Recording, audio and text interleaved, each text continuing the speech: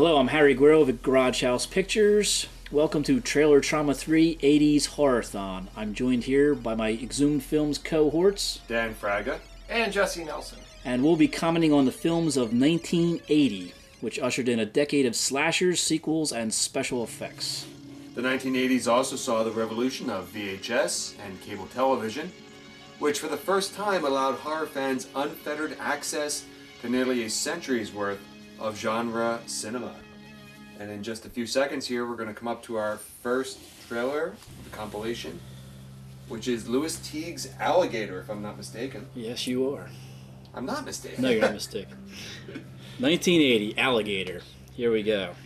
Directed by Louis Teague.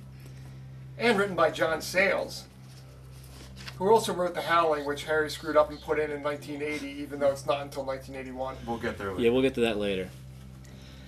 This Alligator was a Brandon Chase production for Group One Films. Group One Films was a drive-in exploitation distributor that was famous for their trailers that featured no footage from the movie. You know, they would film mock audience members, commenting on the film they just saw, but they would never show you the footage from the movies themselves. movies like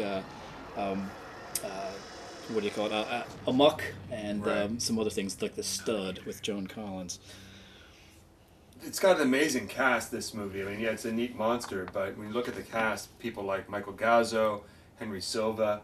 People forget Gazzo was a playwright before becoming an actor and wrote the play Hatful of Rain, which actually starred Henry Silva on Broadway, featured Henry Silva on Broadway for years before the feature film version.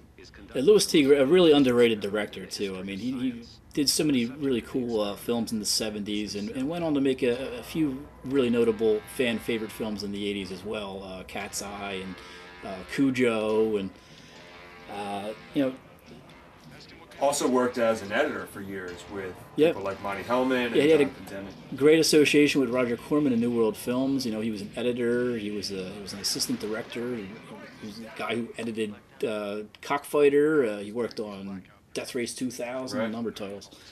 Well, let's not leave Altered States in the lurch here. We've got an amazing film from 1980 from the famous director Ken Russell, perhaps most infamously of the film The Devils, but also The Who's Tommy, and then later in the 80s, Lair of the White Worm.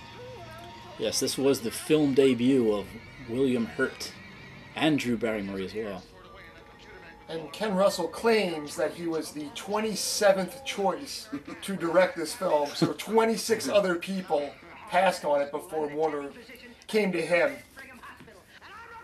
This is a movie that definitely kind of reinvigorated or raised awareness and interest in sensory deprivation. The focus of the movie is this character who goes through sensory deprivation chambers and is able to restore or bring about this primitive mindset and this primitive state of being.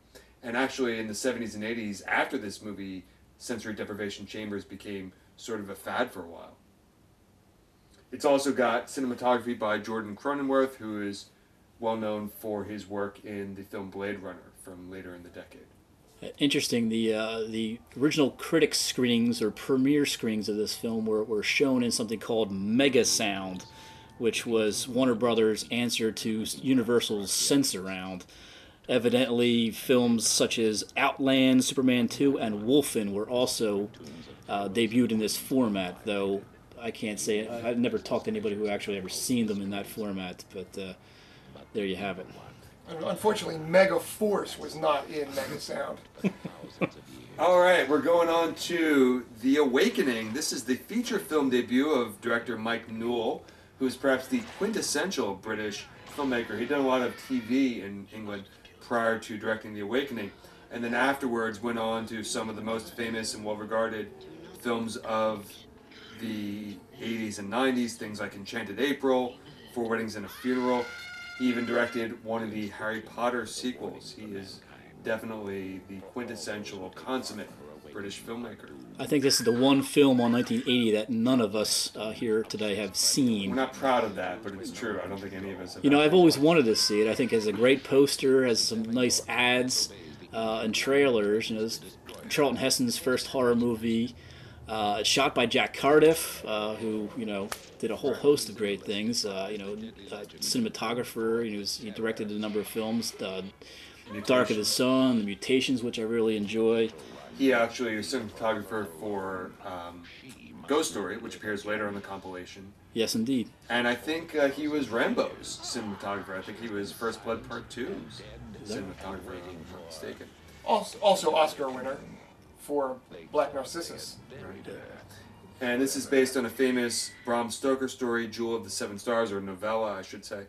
And was filmed, if I'm not mistaken, about 5 different times, perhaps most famously as the Hammer film Blood from the Mummy's Tomb, and also was the source for a 90s or early 2000s mummy movie by Russell Mulcahy. Tale of the Mummy, yeah. With Jason Scott Lee, I think. And producer Robert H. Solo was also the producer of Ken Russell's The Devils, as well as Philip Kaufman's 1978 version of Invasion of the Body Snatchers. Blood Beach is a great title. I don't know if it's a great movie, but it's a great title. It's a great trailer, too. I don't know. The film appeals to me more and more as I get older and go back and see it. I find things to like about it, but I know this was a very disappointing watch for me. Went back in the early video days for me. Oh, 100%.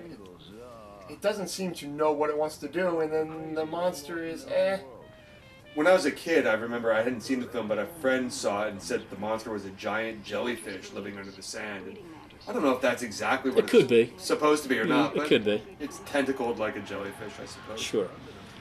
We've got a number of course, famous actors in the film. We've got Burt Young, who is seen just a few years earlier in Rocky, and then, of course, all the Rocky sequels, among other films. And then genre legend John Saxon, making at least his second 1980 horror appearance. He also appears in the Italian horror film Cannibal Apocalypse in 1980. Which we don't have a trailer for. We don't have a trailer for. And later in the year, we'll also kind of bemoan the various wonderful 80s horror films from Italy, which we do not have trailers for on this compilation. The director, Jeffrey Bloom, went on to direct the 1987 film version of Flowers in the Attic, which, if I recall, was not the greatest production of all time. It was not a terribly exciting film version. And Flowers in the Attic was, again, remade just fairly recently for television.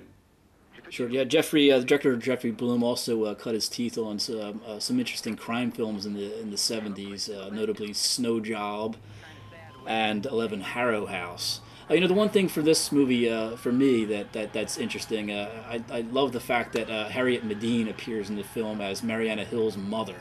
Harriet Medine was the stuffy housekeeper maid in so many Italian Gothic horror movies of the 60s. Including Horrible Dr. Hitchcock, The Ghost, Blood and Black Lace, The Whip in the Body, Black Sabbath. From here, she went on to appear in James Cameron's The Terminator, and she was the old lady that appeared in lots of television shows like Who's the Boss and The Fresh Prince of Bel-Air. The Fresh Prince of Bel-Air, wow. Yes. Again, John Saxon, in addition to this movie and Cannibal Apocalypse, is perhaps best remembered for his role as the father of the main character Nancy in A Nightmare on Elm Street, but also goes back to movies like Queen of Blood from the 1960s. Enter the Dragon. Of course, Enter the Dragon. And Evil Eye. Right? I mean, a wealth of other genre films, both horror and exploitation related. Yeah, this trailer kind of plays for me. It's almost like a little Burt Young short film, because it elaborates a little bit more on his character. You don't see him a whole lot in the movie, but he narrates the whole thing, so it feels like a little addendum to the character he plays in the film. And Jerry Gross, just coming off of big hit with Zombie, scores with a really great ad campaign for Blood Beach, capitalizing on the Jaws campaign, and here's the Boogeyman, another Jerry Gross release. Yeah, if we're talking about Jerry Gross, definitely this is one of his most interesting films from the 80s. I don't think it's necessarily the most effective movie at all times, but it's got a great pedigree from director Uwe Lamel. I know we were talking earlier about Lamel's work in the 70s or in previous Yeah, he worked with Rainer Werner Fassbinder for a time, and even Andy Warhol before making The Boogeyman, and then going on to directing a slew of slasher true crime thrillers based on famous murders and stuff like that, like the BTK killer and the Zodiac killer. And recently was involved with Boogeyman Reincarnation in 2015, which I didn't even know existed until I looked up some facts about this movie. He did a Boogeyman sequel as well. It was filmed in '81, didn't come out in the U.S. until a couple of years after that. But Boogeyman was actually a pretty sizable hit for producer Jerry Gross in 1980, so it makes sense that they would go on and try to capitalize on that.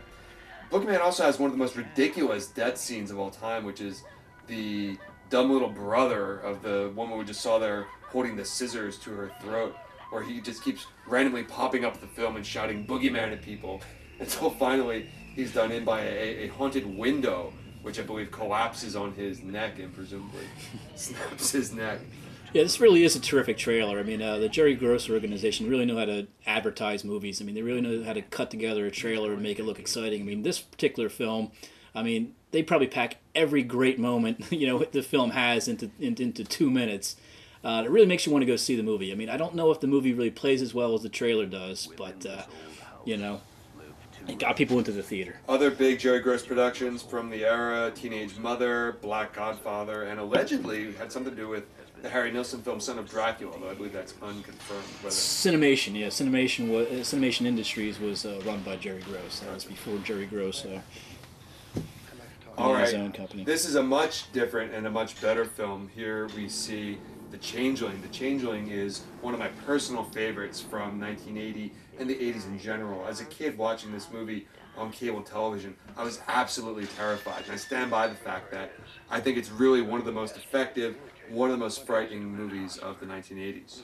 And the wheelchair is so frightening, and the scene that's And on that's right right now, there with the ball. the ball bouncing down the steps. Something so simple. It's so frightening, and you see something like that pop up in so many ghost stories, but I can't think of any movie prior to this where that gag appeared.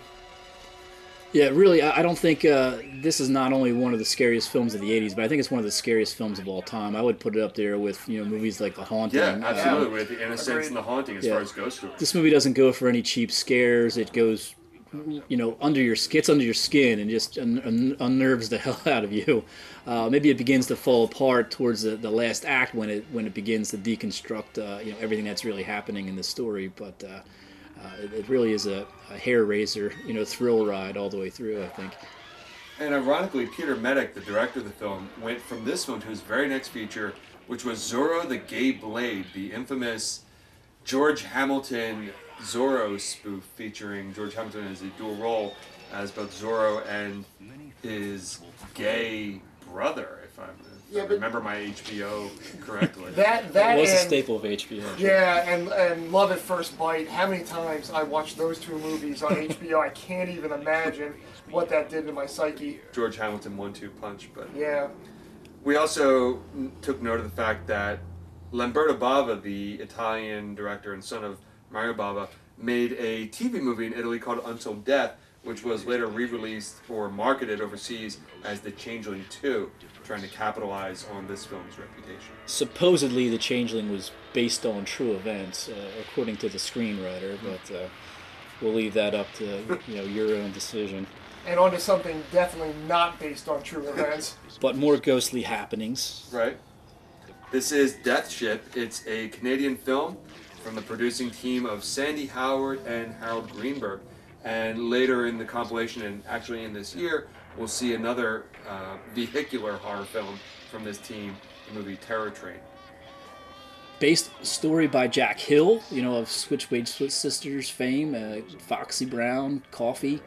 I'd love to know the story behind that. I mean, was this an existing script of Jack Hill's, a story was this something he was going to direct at the time? I mean, I know that right around the time this film was made, Jack Hill was finding religion again, and he got out of directing shortly after this for a long period too. So I wonder if that had something to do with it.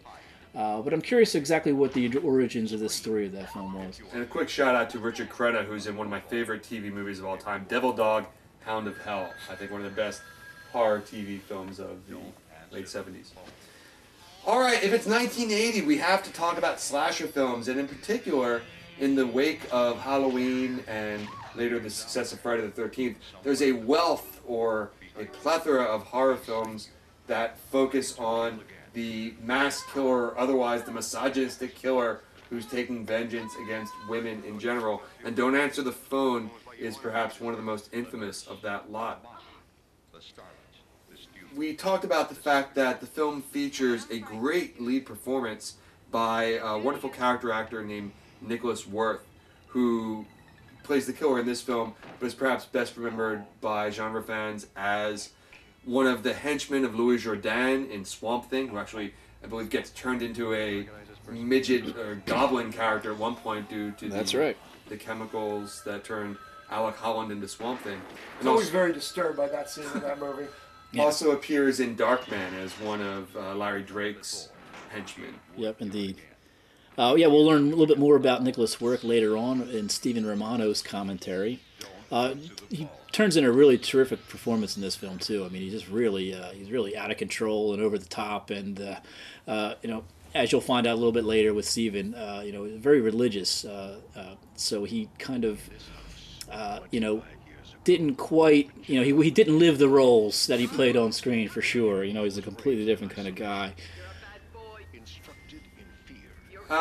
You shouldn't answer the phone, don't answer the phone, and don't go in the house either. We're continuing the trend of 80s slasher films that focus on sort of sexually unhinged murderers who go after female characters. And Don't Go in the House is perhaps one of the most brutal and one of the most effective films in that subgenre of slasher movie. Yeah, I like this film a lot. I think it's really effective. I think Dan Grimaldi's performance, even though it is his first film, endears you to his character somewhat. I mean, much like an Anthony Perkins, I mean, you become a little bit more interested in the story based on his performance, I think. Dan is, of course, better known as Patsy Parisi and his twin brother Philly Parisi. Right. He played a dual role in The Sopranos. And we did a screening with Dan at one point, and he is still very proud of his role in this film. And I think the movie holds up really well. I mean, I think it's one of the better films of its type from the period. I mean, I really do think it has a lot going for it. I remember we did an Exhumed film screening of this, and the audience was just dead silent. Usually during most of our screenings, there's laughing and whooping and clapping, and this movie is just so grim and so it's very grim, upsetting that there was just silence except for the occasional moan or groan of discomfort from audience members. But that's the movie it is. It's definitely not something for the faint of heart, or not something that you're going to go back and enjoy it as a pleasure watch. It's sort of a one and done, in my opinion. On IMDb, the suggestions of films you might also like include Pieces, House on the Edge of the Park, and Nightmare. Agreed. Several of which, we'll be seeing on the compilation. Yeah, the film has quite a lot in common with William Lustig's Maniac, which we'll be getting to soon. Well, here's perhaps one of the classier films in terms of 1980 horror. This is Brian De Palma's Dress. Classier now in retrospect. But upon its release, it was quite vilified by the critics. This is another, for me, HBO fond remembrance. As a kid, I was too young to appreciate the twists and turns of the plot, but I was exactly the right age to appreciate Angie Dickinson taking a shower, which is really my fondest. Angie Dickinson. I always had a thing for Angie Dickinson, and she's old in this one, but she's still looking great, even though she does have the body double in this one. It is a body double. There's a great Hitchcock quote where someone told Hitchcock, and of course it was at the end of his life, that Brian De Palma's new movie was an homage to Hitchcock films, and Hitchcock's response allegedly was, "I think you mean fromage." Fade to black. This is another HBO favorite, and when I say favorite, I truly mean this was one of my personal favorite films as a kid. And I think, for me, one of the reasons this movie is so effective is we can really identify with Dennis Christopher's character of Eric Binford. He's a movie nerd who resorts to cinematic taunts when he's being bullied or disregarded by his peers. And I remember as a kid, feeling the same thing and wishing that I could get vengeance on the people who had bullied me or made fun of me for being a movie nerd. And Binford is the epitome of that as he dresses up as various villains and monsters from cinema's history in order to exact vengeance on those who have done him wrong. There's another level of the film too, where Dennis Christopher's character here is so desensitized by violence that he seeks into the role of the killer, with relative ease. The film was produced by producer Erlen Yablon, who was, of course, best known for Halloween a couple of years earlier. We'll see a reference to that momentarily, if I remember the trailer correctly, with the Halloween poster in the backdrop. It's also directed by Vernon Zimmerman, directed and written by Vernon Zimmerman. Doesn't have a lot in his repertoire, but Unholy Rollers. Okay. Claudia Jennings. He did direct too a movie in '73 called Deadhead Miles, which was a comedy starring Alan Arkin and co-written, or actually written, by Terrence Malick, which Under a pseudonym, yeah. I will admit is not one that I have seen before. And fans of very shitty movies would be pleased to note that he wrote Teen Witch, which no one else in the room here knew. I have no idea what Teen Witch is. Yeah, top that, Dan. I don't think I can. Well, go ahead. Dennis Christopher is just really terrific in the film too. I mean, I think he really, elicits your sympathy. I mean, he really carries the film. Always terrific in all the films I think he's ever been in. I really was a huge fan of Breaking Away, and right. This is his first film after that. Yes, it was. It seems to be an odd choice. Also, an early role for Mickey Rourke in this one, I believe, as well. I think you just saw him there, and a little bit earlier. Yep, there's the Halloween poster. Lots of film cans there. Nice little mummy makeup there as well. Yeah, I think the vampire makeup, the mummy makeup, and definitely his James Cagney impersonation really rung home with me as a kid. And without spoiling the film entirely, there's the climactic sequence that you see right there in the trailer, where he gets out the famous Cagney line, "Top of the world, ma," as heard in the James Cagney favorite White Heat. Fade to Black is a film I would love to show at an Exhumed film screening if we could. Yeah, I'd love to show it as well. It's something that you don't see a whole lot of prints of out there. And I think it's even kind of hard to find on Blu-ray. I don't think it's not available on Blu-ray, right? No, nowhere that I know of. Yeah, I think I've had some requests over the years for people looking for materials on the film. So Here's I don't know what the status is of it. Very short trailer. I'll leave this one to you, Harry, because we don't have much time to talk about it. I love teaser trailers like this. I love teaser trailers that show no footage from the movie whatsoever. It has nothing to give away. It just has some nice narration here to draw you in. It doesn't. There's no spoilers. I mean, this is a really terrific teaser trailer, and I've always wondered if the footage scene in this trailer of the hand that's about to jump out of the water and grab you was shot by Carpenter himself. Perhaps when they went back and did reshoots for the movie. I mean, when they completed The Fog, it was deemed a little bit too tame, so they had gone back and they had shot more footage with more violent footage, with the maggots and stuff on the faces of the ghosts and the climatic chase, with the at the end with Adrienne Barbeau on the lighthouse. I always wondered if Carpenter had gone back and shot that footage or not. I mean, I'm curious what the origin of it was. All right, well, here we go. This is quite simply one of the most influential horror films of all time. And this is, of course, the original Friday the 13th. And although the film was obviously ripping off the success of Halloween, I would argue that Friday the 13th has had a greater impact on the genre overall than even Carpenter's classic. Is there a more iconic image out there than the hockey mask killer? It's been aped and, copied and referenced so many times. And true, the image doesn't appear in this film itself. In fact, Jason's barely in the movie at all. But the success of this original entry laid out the template for pretty much every slasher film that would follow, and it set the stage for, I would say, the most famous horror villain of all time. Yeah, it's true. And noted the hockey mask doesn't actually appear until the third film. Right. But I don't know anyone that associates Jason with a bag over his head, or even thinks of the mother at all when you talk about Friday the 13th. It's always Jason. And let's not forget Tom Savini here, who, is so influential in the 80s. Yeah, Tom Savini was really one of the biggest stars to come out of the 80s. I mean, he was, what made a lot of these films special. I mean, it's what a lot of fans went to go see these movies for his effects. And interesting thing about this film, too, is that the 10 or 11 seconds of gore footage that was cut out of the original U.S. theatrical release of the film, is quite strong, or those that footage is quite effective. I mean, in 9 seconds, you don't think 9 seconds would add a whole lot to a movie, but for this scene in particular with Kevin Bacon getting killed, those extra, the blood effects. I mean, really drives the point home. I mean, it really is effective. I was quite shocked when I first seen that footage. I didn't think I'd noticed this footage, this extra little bits of gore when I'd seen the uncut version, but it did stand out, and it really did the trick. My favorite Friday the 13th story personally is, as a kid, my mother went to go see the movie All That Jazz in the movie theater, and got to the theater to find that All That Jazz had just left, but instead there was this movie called Friday the 13th playing, and she went to see that instead and came home horrified and traumatized, and said that it was the most horrific thing she had seen since Psycho.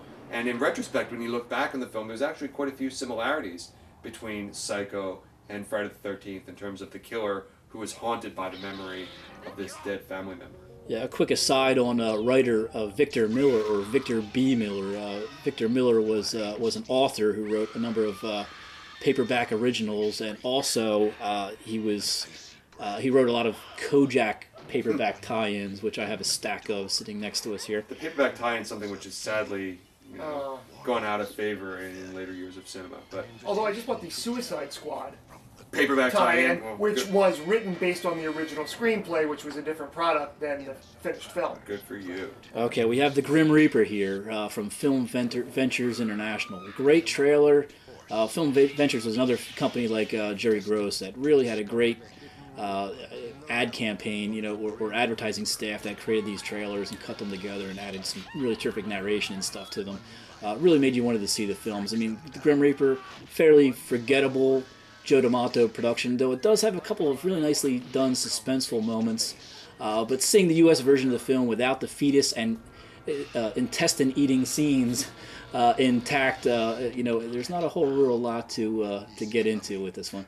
Grim Reaper is, of course, the American release title for Joe D'Amato's Anthropophagus. Yes. Joe D'Amato is the pseudonym for the Italian filmmaker Aristide Massachesi, and this was written in conjunction with his friend and colleague and partner George Eastman, a.k.a. Luigi Montefiore, who had teamed up on a number of films, and perhaps most infamously Porno Holocaust, which is basically a remake of Anthropophagus, just with hardcore sex scenes, including a zombie monster who chokes a woman to death with his penis. And of note, Joe D'Amato spent the last years of his life making nothing but hardcore pornography. To great success. Oh, yes. In his credit. Robin Hood, Thief of Wives. Excellent film. It should be noted, too, 1980 was a defining year for Italian horror cinema, too. I mean, probably the greatest, greatest year of Italian horror. You had films. Well, Zombie had just come out in the U.S. in 1980 by Jerry Gross, but we also had kind of a Holocaust, City of the Walking Dead, House on the Edge of the Park, Night of the Zombies, Macabre. That was Lamberto Bava's first feature, and Zombie Holocaust. No trailers for any of those on the commentary, but we're mentioning them just to let you know about them. Well, let's not leave He Knows You're Alone without a little bit of commentary. He Knows You're Alone is yet another entry in the burgeoning slasher genre that epitomized the 80s. This one's probably best remembered for being the film debut of a young actor named Tom Hanks. And of course, we all remember Tom Hanks best as the character Uncle Ned from Family Ties. Yes. Yeah, he drank that vanilla. From the producers of Blue Sunshine and Squirm. And the director of The Supernaturals and Cameron's Closet, two other later 80s favorites. Actually, a pretty solid Halloween imitation, I think. Right down to the recurring threadbare piano theme. And then we go on to our second Trish Vanderveer ghost story film from 1980, the other being, of course, The Changeling. This is The Hearse. Released by Crown International Pictures. There you go. It was a PG-rated film, and for me personally, The Hearse always had the vibe of sort of a TV movie, which stands to reason when you figure that the writer, Bill Blake, did a number of TV horror-themed films, including Deadly Messages, which was a Ouija board-based psychological thriller, and he also directed the Halloween horror comedy favorite, The Midnight Hour, with LeVar Burton. Wrote The Midnight Hour, not directed. Don't want to misspeak. This film also stars a young Dennis Quaid early on in the movie. You might miss him if you're not looking for him. And the director is also known for directing My Tutor and edited the fan favorite Buckaroo Banzai. That's right, he did do Buckaroo Banzai. I'd forgotten all about that. And I always confuse this movie in my mind with The Car, obviously similar theme. Both owe a debt to Both Duel. feature a car on the poster, but in reality, yeah, the hearse couldn't be anything like the car. Well, it's true, but... I recently caught up with the hearse in preparation for this commentary and seen it for the first time, and I actually liked the film. It's fairly uneven and somewhat slow, but it's fairly effective in what it tries to do. And Trish Vanderveer puts in a really good performance. It's always great to see Joseph Cotten in a movie too. Yeah, every time I see Joseph Cotten in a movie, I forget who he is, and then I realize, oh, that's Joseph Cotten. This has got to be one of his final films, too, I would think. Right, his career didn't span much past 1980, I can imagine. What year was Baron Blood? That's 72. So, 72, yeah, and then this goes well in the 1980s, so... Trish Vanderveer, obviously, Wife. maybe not obviously, but the wife of George C. Scott. They both appeared together in quite a few films. I'm pretty sure I have the movie novelization of The Hearse, too, floating around. I do. I have it as well, and I've never read it. I know I have the movie novelization of the next film. Well, it wasn't the novelization. It was the actual Novelization, novel. That's right, but yes. an actual novel by Gary Brandner, Sure, I and forgot that. I have to apologize here, folks, because The Howling is not a 1980 release. It was released in 1981. When I assembled this compilation here, I actually was going from memory for a large part, and we didn't realize until we got settled down here for this commentary that we actually had misplaced this trailer. But so be it.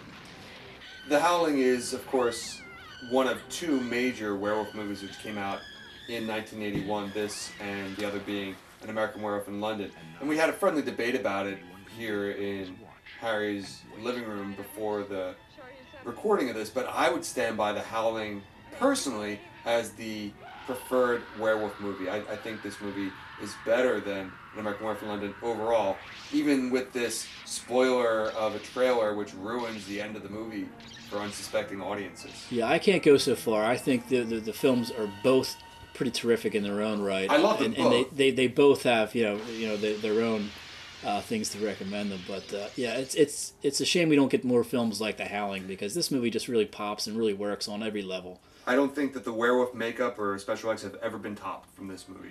Plus, you've got the cast of Slim Pickens and John Carradine and Dick Miller. It's such a phenomenal genre. And let's not forget it's the second John Sayles written film. Right. And huge shout out to Joe Dante, who I love so much. All right, this is Human Experiments, and despite the sci-fi sounding title and the video box, which featured a creature with glowing eyes on the cover, Human Experiments is actually not a horror film or a sci-fi film. It does have quite a few horror elements in it. It does, but at its heart, it's a women in prison exploitation film. Sure. Actually, a 1979 release, or produced in 1979, but not released until 1980. I enjoy the movie, so we got it here on the compilation. And by the way, that's Percy Rodriguez narrating this trailer. Percy Rodriguez, you're going to learn a lot more of later on here in the compilation here.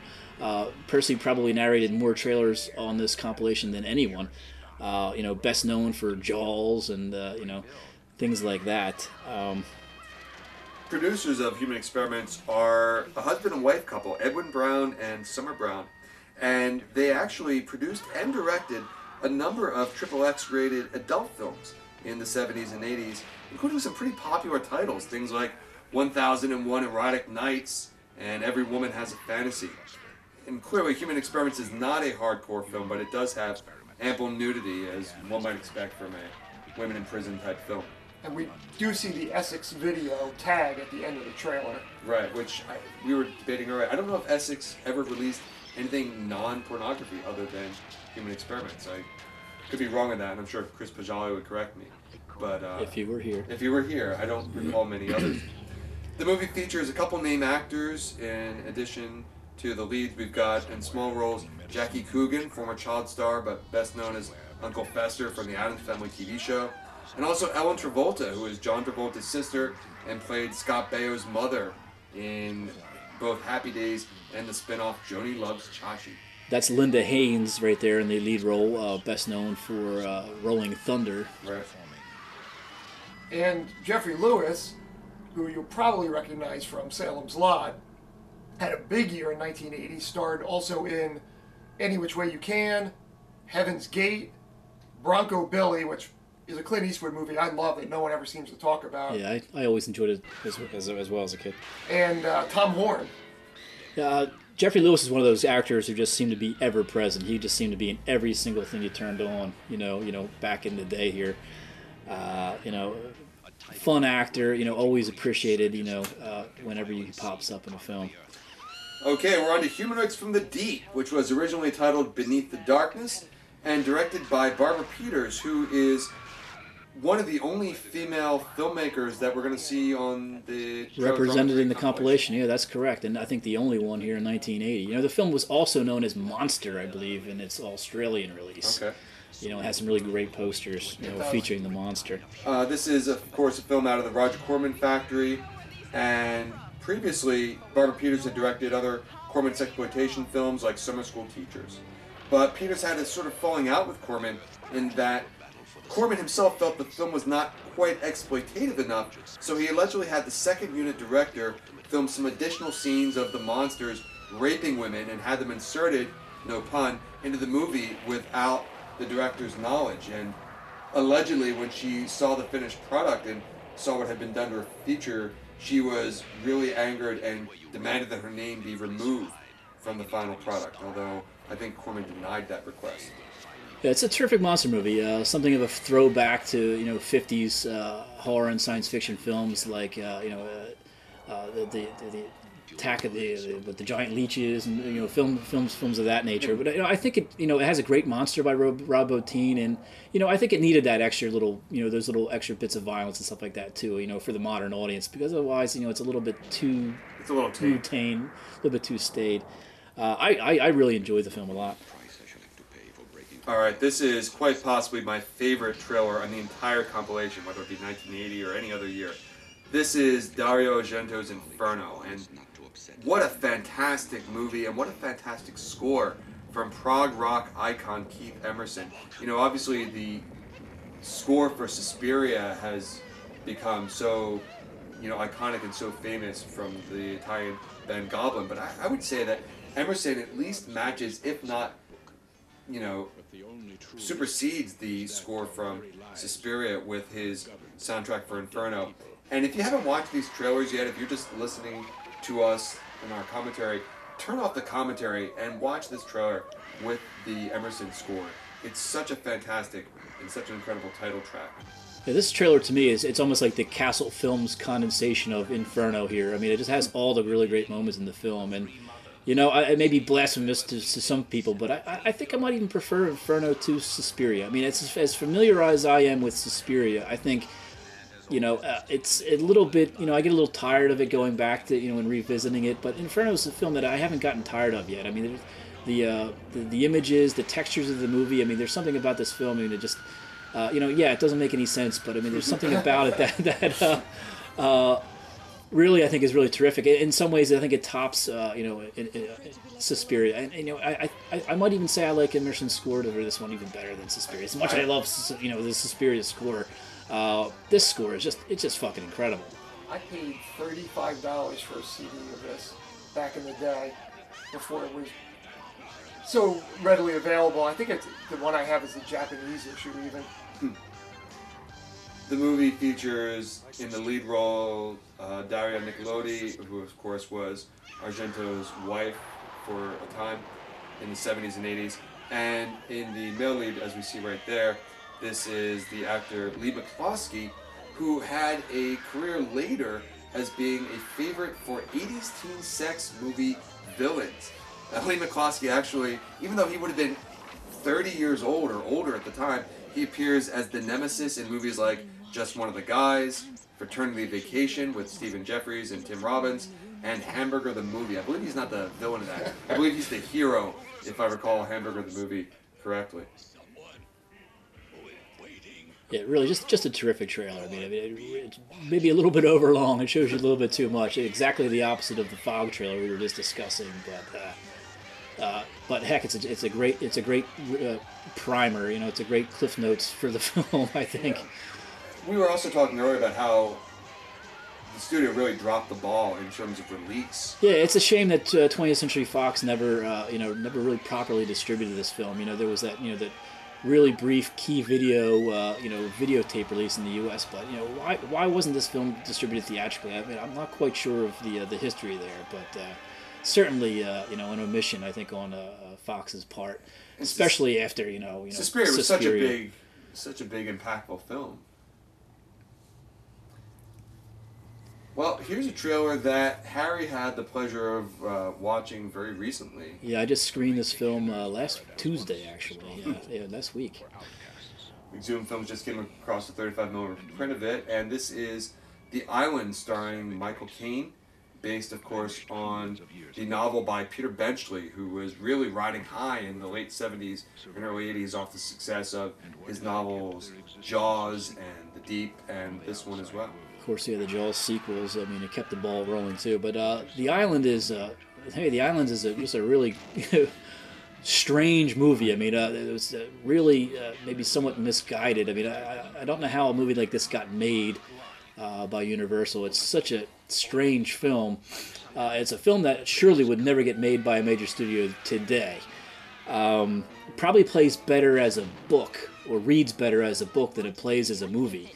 The pirates here in this film, are something of a cross between Errol Flynn, Monty Python, and Jason Voorhees.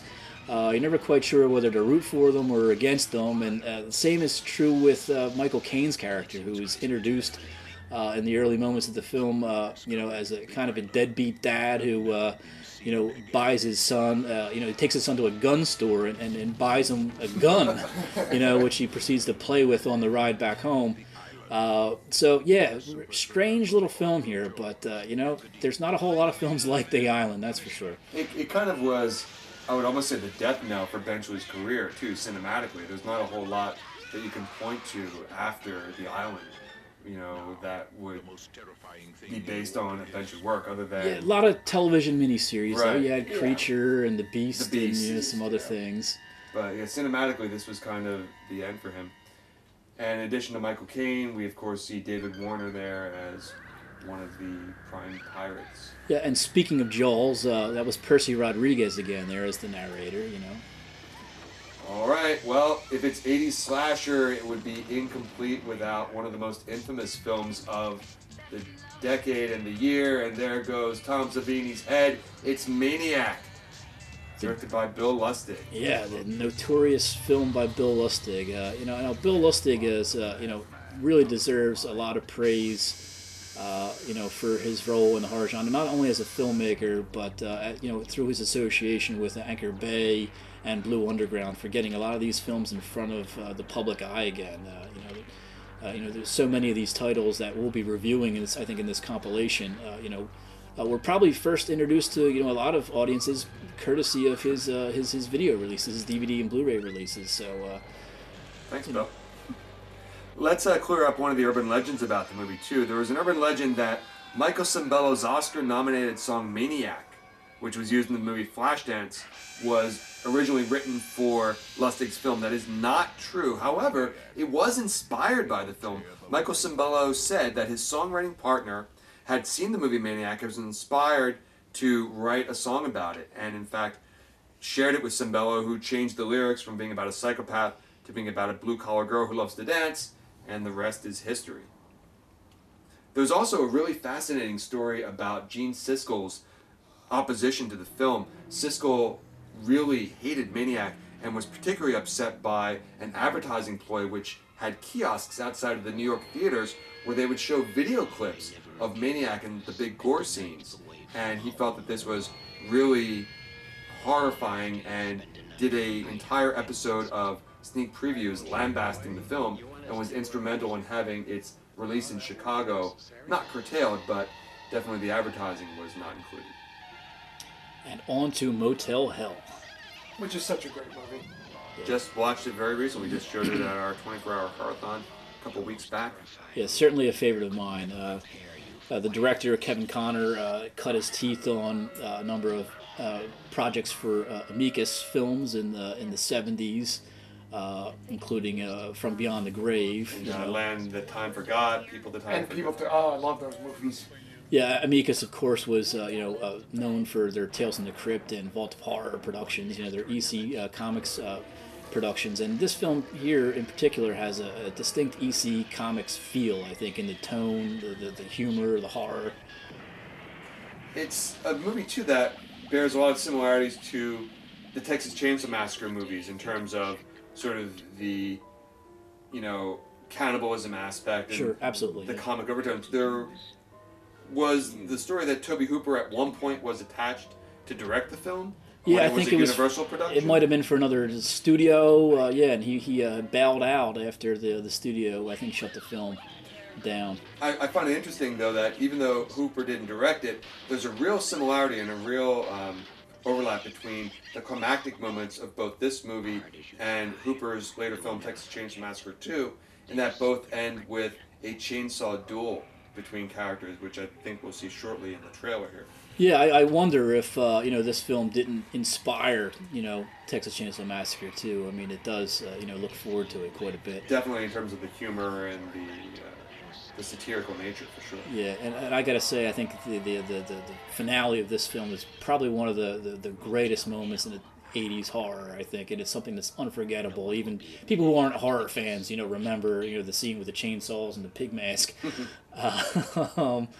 Yeah, really great stuff here in this one. And it got that particular issue of Fangoria banned, didn't it? It was like issue number 9 was banned from newsstands because it featured that bloody pig head on the cover. Right. Yeah. Quick shout out to Nancy Parsons, one of my favorite 80s actresses. She plays the sister Ida, but is perhaps best known as Miss Ballbricker from the Porky's movies. Here's Percy Rodriguez again, narrating Mother's Day. Mother's Day. This is an early Troma Studios release, directed by Charles Kaufman, who is brother of Troma founder Lloyd Kaufman. Not a movie that Lloyd wanted to release, if I'm not mistaken. I don't think this was a film that Lloyd was happy with necessarily. I think in the overall scheme of things, I think Mother's Day was probably one of the best productions that Troma had put out. I think certainly it's an effective Deliverance style slasher thriller, but also a pretty demented commercial satire, I believe, too. Charles Kaufman is not to be confused with Charlie Kaufman, the independent or absurdist filmmaker behind movies like Being John Malkovich and Synecdoche, New York. But this Charles Kaufman is responsible for actually a lot of cartoon work. He wrote episodes of the Dennis the Menace cartoon, which I don't know if I remember ever existed. Yeah, I don't even know if I've ever seen the Dennis the Menace. But he wrote episodes of The Real Ghostbusters, which I think is one of the best cartoon series of the 80s.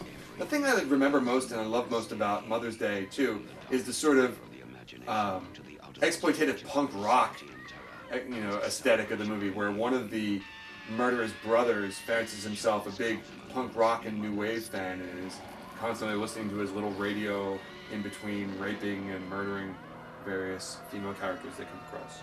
Now, Mother's Day was banned in the UK until as recently as 2015, and was finally released with an 18 certificate. And when it was originally released in Germany, it was cut by 14 minutes. 14 minutes.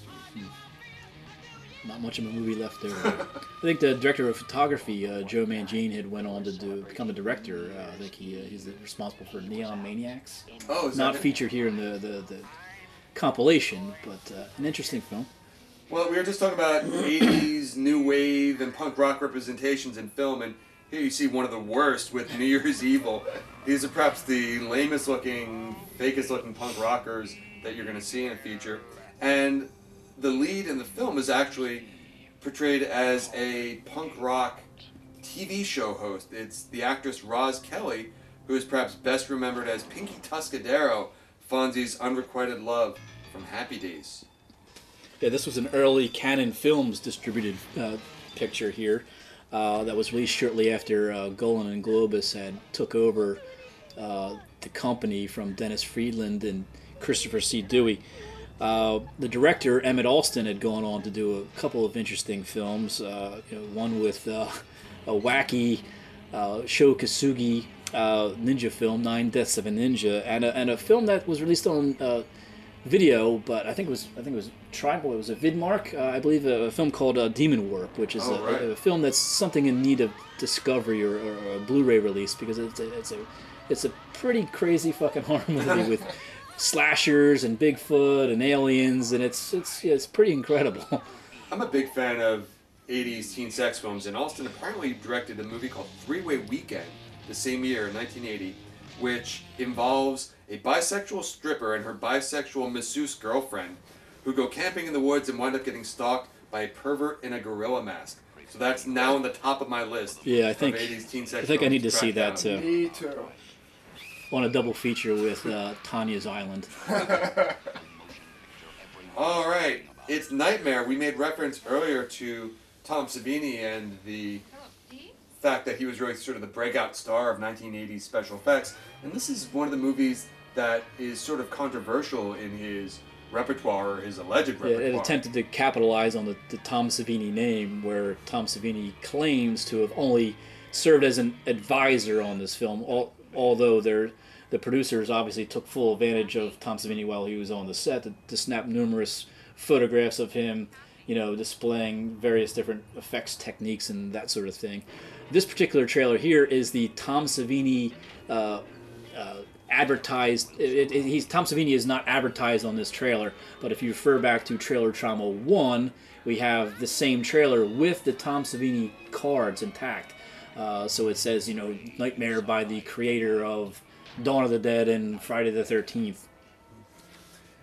Yet another one in the series of psychologically scarred killers who have some sort of sexual hang-up that requires them to brutalize and otherwise torture various female characters.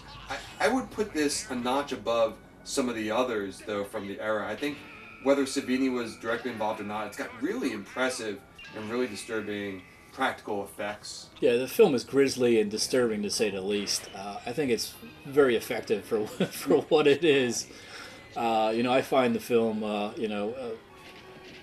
immensely watchable each time I go back to take a look at it. We all three worked in the same video store at one time, and we had the big box version under the title Nightmare, but then we had some crappy no-budget label version, Blood Splash, and somebody actually randomly rented both movies at the same time, and came back and said, these are both the same movie. We had no idea that existed. Nightmare, a.k.a. Nightmares in a Damaged Brain by Romano Scavallini. And then also the big box version had the full frame, and the scene where he's in the peep show. There's a very explicit scene in that is cropped out when it's shown in its proper aspect ratio, but on the full screen version, you really get an eyeful. And here we have Paul Lynch's Prom Night, starring Jamie Lee Curtis in her second 1980 horror title. We were talking about earlier before the recording the success of horror in general in the 1980s, and specifically slasher films. I would mention the fact that of all the slasher films from out in the 80s, Prom Night is the second most successful, at least financially. And we're talking just about slasher, not horror overall. But behind Friday the 13th, which made $39 million, Prom Night's number 2 with a $15 million haul on a budget of about $1 million. So a very profitable film, which explains why it would be followed by 3 sequels. Yeah, on the list of 100 top grossing films for 1980, Prom Night was number 49, with Friday the 13th being number 18. Of course, Empire Strikes Back was the big earner for that year.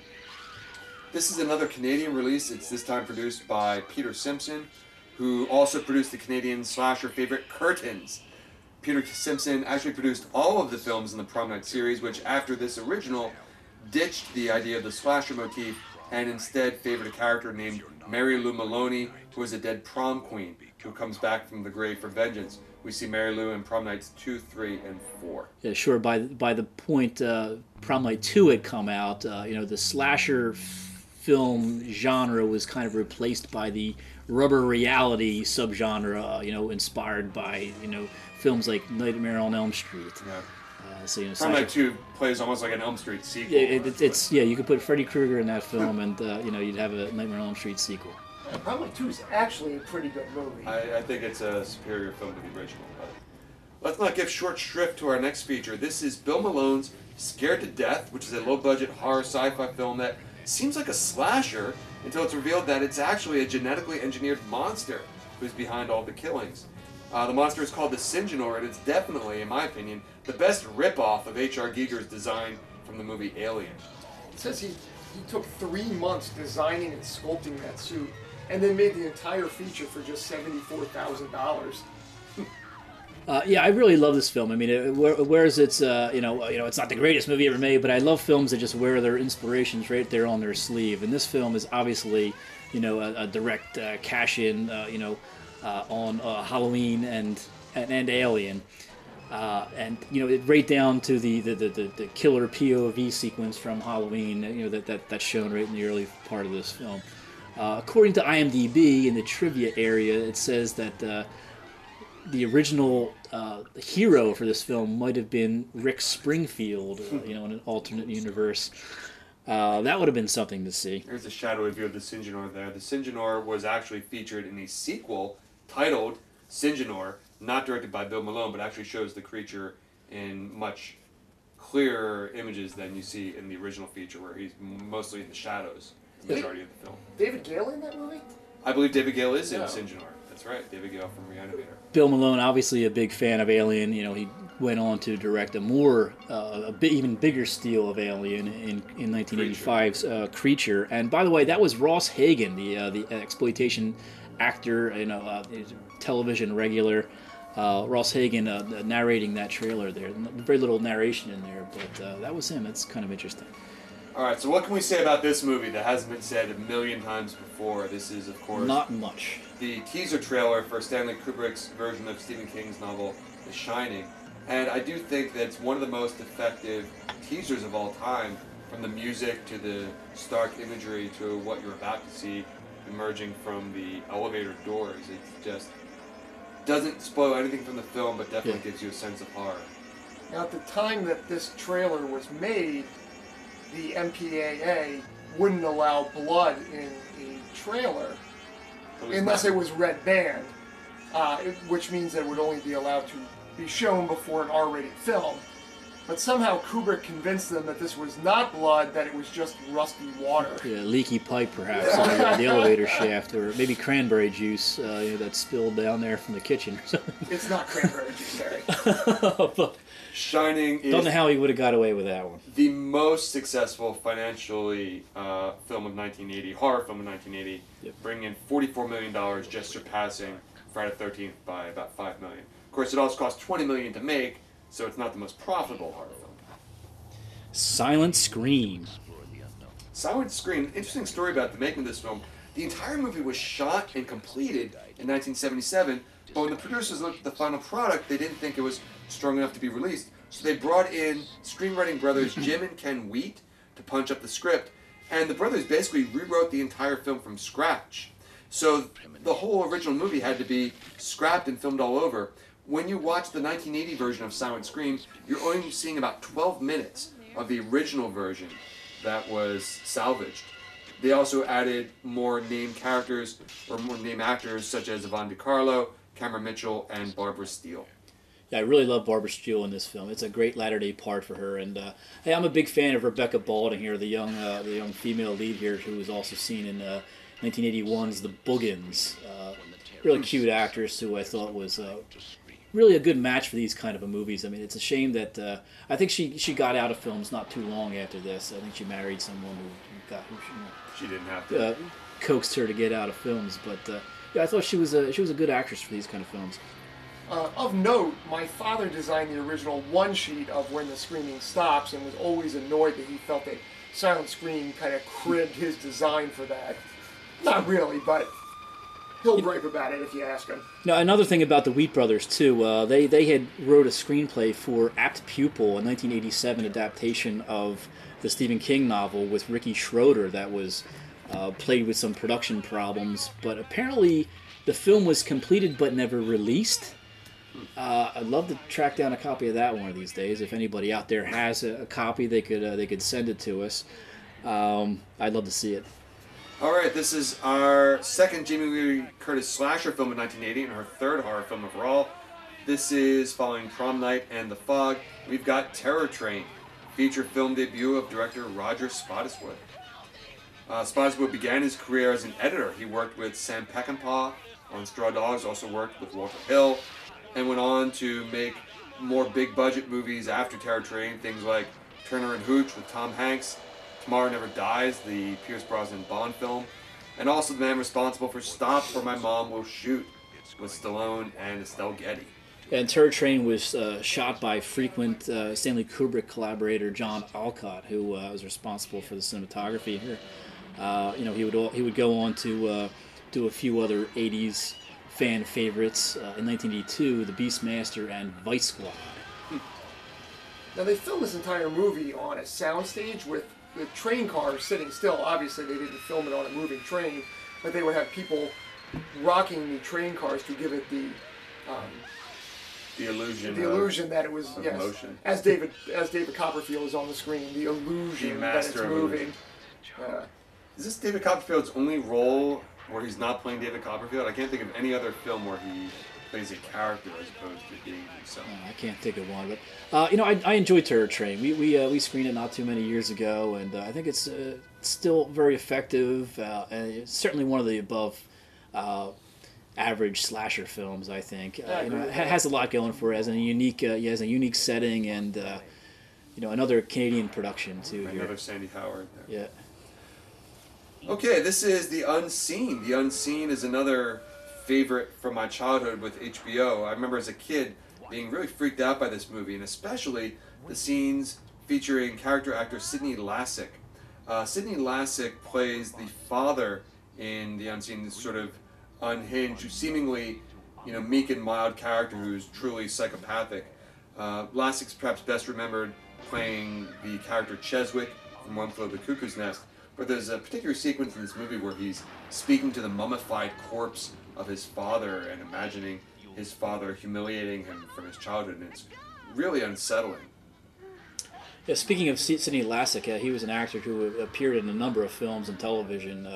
One Flew Over the Cuckoo's Nest and a number of other titles. But Sidney Lassick was an actor who apparently never quit his day job. I believe he was a cabbie, if I'm not mistaken. And he never stopped driving the cab, I don't think, while he was appearing in all these films. He didn't do it. He wasn't a big star, but I guess he needed that day job still. But he was the guy who never was that. I guess didn't have a whole lot of faith in in Hollywood. This is an interesting film. I think this film does something a little different than most slasher films of its type. And it's interesting that this film was actually directed by Danny Steinman, who had gone on to direct Friday the 13th Part 5. This movie seems to me to be something of a dry run for Friday 5. Danny Steinman had his name removed from this film, and he's credited as Peter Foleg because the producers evidently chopped out a lot of the violence in the murders and such. But yeah, all the familiar hallmarks, from Friday 5, I think, are here in this film, and it does have quite a wallop, I think, in the expected ending here too in the film. Are we spoiling the ending? No, not right now, because we're coming on to our final trailer of the year. This is Without Warning. I love this movie so much. This is another one that I would love to show if we could ever track that. Yeah, this film remained elusive for a number of years for whatever reason. Until the recent, what was it, Blu-ray, DVD that came out. Yeah, Screen Factory put out. But a film that I always really liked, and I always wish I could find a print of it for to do some kind of screening of. I missed out on a 16mm print of this film on eBay once, and I always regretted it. It's a movie that has a plot that'll sound familiar to many viewers. This is a movie about an alien hunter who comes to Earth and kills humans to bring them back as trophies. In fact, the alien in Without Warning is played by late actor Kevin Peter Hall, who played the alien hunter in both Predator and Predator 2. Well, that's about it for us here.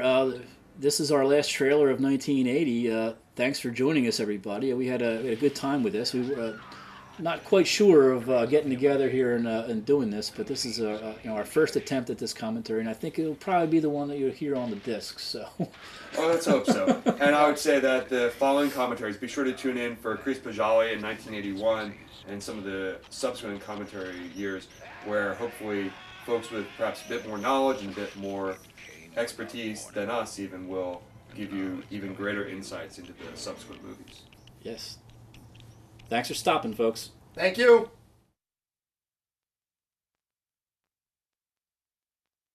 Hi, I'm Chris Poggiali from Temple of Schlock, and today we'll be watching some horror movie trailers from 1981, a year that has a bit of a reputation as being the year of the slasher movie. The nice thing about watching these in alphabetical order is that we start with An American Werewolf in London and we end with Wolfen, neither of which are slasher movies. I've done a few audio commentaries before this, but I've always been either the moderator or I've been with a couple different people. So this is my first solo flight. Please bear with me. John Landis, the writer and director of An American Werewolf in London, came up with the idea for the story while he was working on the Clint Eastwood World War II movie Kelly's Heroes in Yugoslavia in 1969. He wrote the script, and 2 years later, when he was making his feature film debut with Schlock, he showed the script to Rick Baker, who was interested and immediately got to work on not only designing the werewolf, but trying to figure out how to pull off the transformation scene as was written in the screenplay. And it took 10 years for this movie to get made, and when it was made and released in 1981, the transformation sequence that people saw was exactly the way it was written 10 or 12 years earlier in the script. Rick Baker won the first ever Best Makeup Academy Award for this movie. It was the first of 7 Oscars that he's won.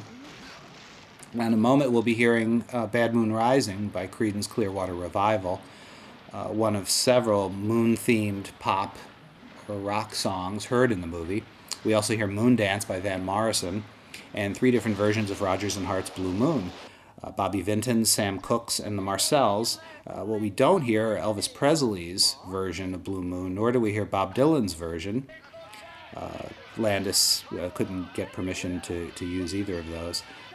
He should have used the Supremes' version of Blue Moon. They did an entire album of Rodgers and Hart songs. I know he used their song Come See About Me in Beverly Hills Cop 3. But anyway, also we don't hear Moonshadow by Cat Stevens. But there's I guess Landis couldn't get that one either. But there's a nice version of that by LaBelle on their second album, which is actually called Moonshadow. No narration in this trailer. Most of the ones we're going to be looking at today have narration. This is the only one that doesn't have any. The next one has a little bit at the end. The Boogans is the next trailer. Boogans was written, one of several writers on this film is Jim Kauf. Worked on this under his Bob Hunt pseudonym, which is the same pseudonym he used for The Hidden 7 years later. Kauf went on to have a great career. Actually, he's still working. A lot of big major studio films, a lot of major Hollywood films he's written. And like I said, he's still working. In fact, he has a movie out in theaters right now, Money Monster. So 35 years later, he's still writing monster movies, you could say. If you remember sneak previews, the original Siskel and Ebert show, they used to do a Dog of the Week segment where each of them would pick the worst movie they'd seen for that week. In December of 1981, Roger Ebert chose The Boogans one week as his Dog of the Week. And that was the same week that Gene Siskel chose Dr. Butcher MD for his worst movie of that week. This was produced by Taft International, which was formerly Sun Classics. It was directed by James L. Conway, who directed many films for Sun Classics, including In Search of Noah's Ark, Beyond and Back, The Lincoln Conspiracy, The Fall of the House of Usher, episodes of The Grizzly Adams television series, Hangar 18, and so on. The music that we're hearing is by Bob Summers in full-on John Carpenter mode. Summers was also a Sun Classics Taft International regular, did music for all of those James Conway movies I just mentioned, and some other Sun Classics productions like Amazing World of Psychic Phenomena.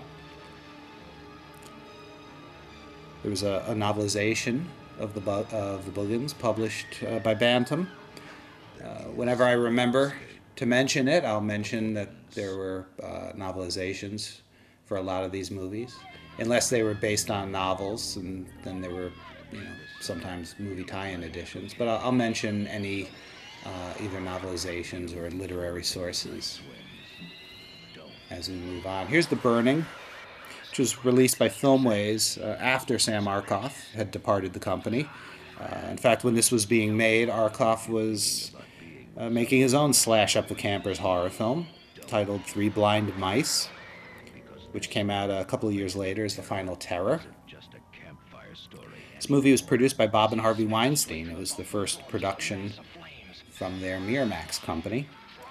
Bob and Harvey Weinstein started out in the business as rock concert producers in the Buffalo area, but they were always film fans also, and they segued into the film business by distributing and then producing. And the first couple of films they released were rock concert-oriented movies like Rock Show with Paul McCartney and Wings, and Concert for Kampuchea, and Secret Policeman's Ball. Tom Savini did the effects for this movie instead of the effects for Friday the 13th Part 2. I'll talk about that when we get to Friday the 13th Part 2. A lot of soon-to-be, or eventually to be, stars in The Burning, like Jason Alexander and Holly Hunter. Here is Dead and Buried. The voice we're hearing is Percy Rodriguez's. Percy Rodriguez narrated many trailers. If you're a Trekkie, you know him as Commodore Stone in the court-martial episode of Star Trek. He was also Dr. Miles on Peyton Place, but he narrated a ton of trailers in the 70s, 80s, and into the 90s, most notably Jaws. This is the first of several trailers we'll see today that are narrated by Percy Rodriguez. This movie was written by Ronald Shusett and Dan O'Bannon and directed by Gary Sherman. The three of them had first worked together on the John Huston film Phobia a few years before this. Phobia was based on an original Gary Sherman screenplay. Shusett and O'Bannon optioned it, did a rewrite on it, and then I guess some new producers came in. There was some kind of a shake-up, or maybe the project changed hands in some way. Three other writers ended up rewriting their screenplay. O'Bannon ended up having his name removed, but Shusett and Sherman were not so lucky. But they did enjoy working with each other on that film, and so this was a bit of a reunion for them, although I'm not sure O'Bannon had much input on the screenplay, even though he is credited. I've heard conflicting reports about just how much of the screenplay was his. We just heard Percy Rodriguez say twice in the same trailer from the creators of Alien. They really wanted to drive that point home because Alien had been such a big hit. Stan Winston did the effects for that movie, by the way, I should mention. Here's Deadly Blessing, and it's Percy Rodriguez again narrating. And he's actually the narrator of the film, too. This was Wes Craven's first major studio film, and it was also the first of a few movies of his that had the endings altered. I should say new endings imposed on him by the producers. The same thing happened with The Nightmare on Elm Street and also Deadly Friend. This is one of Sharon Stone's first films. We'll see a spider drop into her mouth later in the trailer. We just saw Michael Berryman from Craven's The Hills Have Eyes. There's Ernest Borgnine, who unfortunately was nominated for a Worst Supporting Actor Razzie Award for this movie. I don't think he deserved the nomination at all. I can't imagine anybody else playing this role, especially after he played kind of similar parts in Violent Saturday and Sunday in the Country and even The Devil's Reign. Here's a scene that anticipates a similar scene in A Nightmare on Elm Street.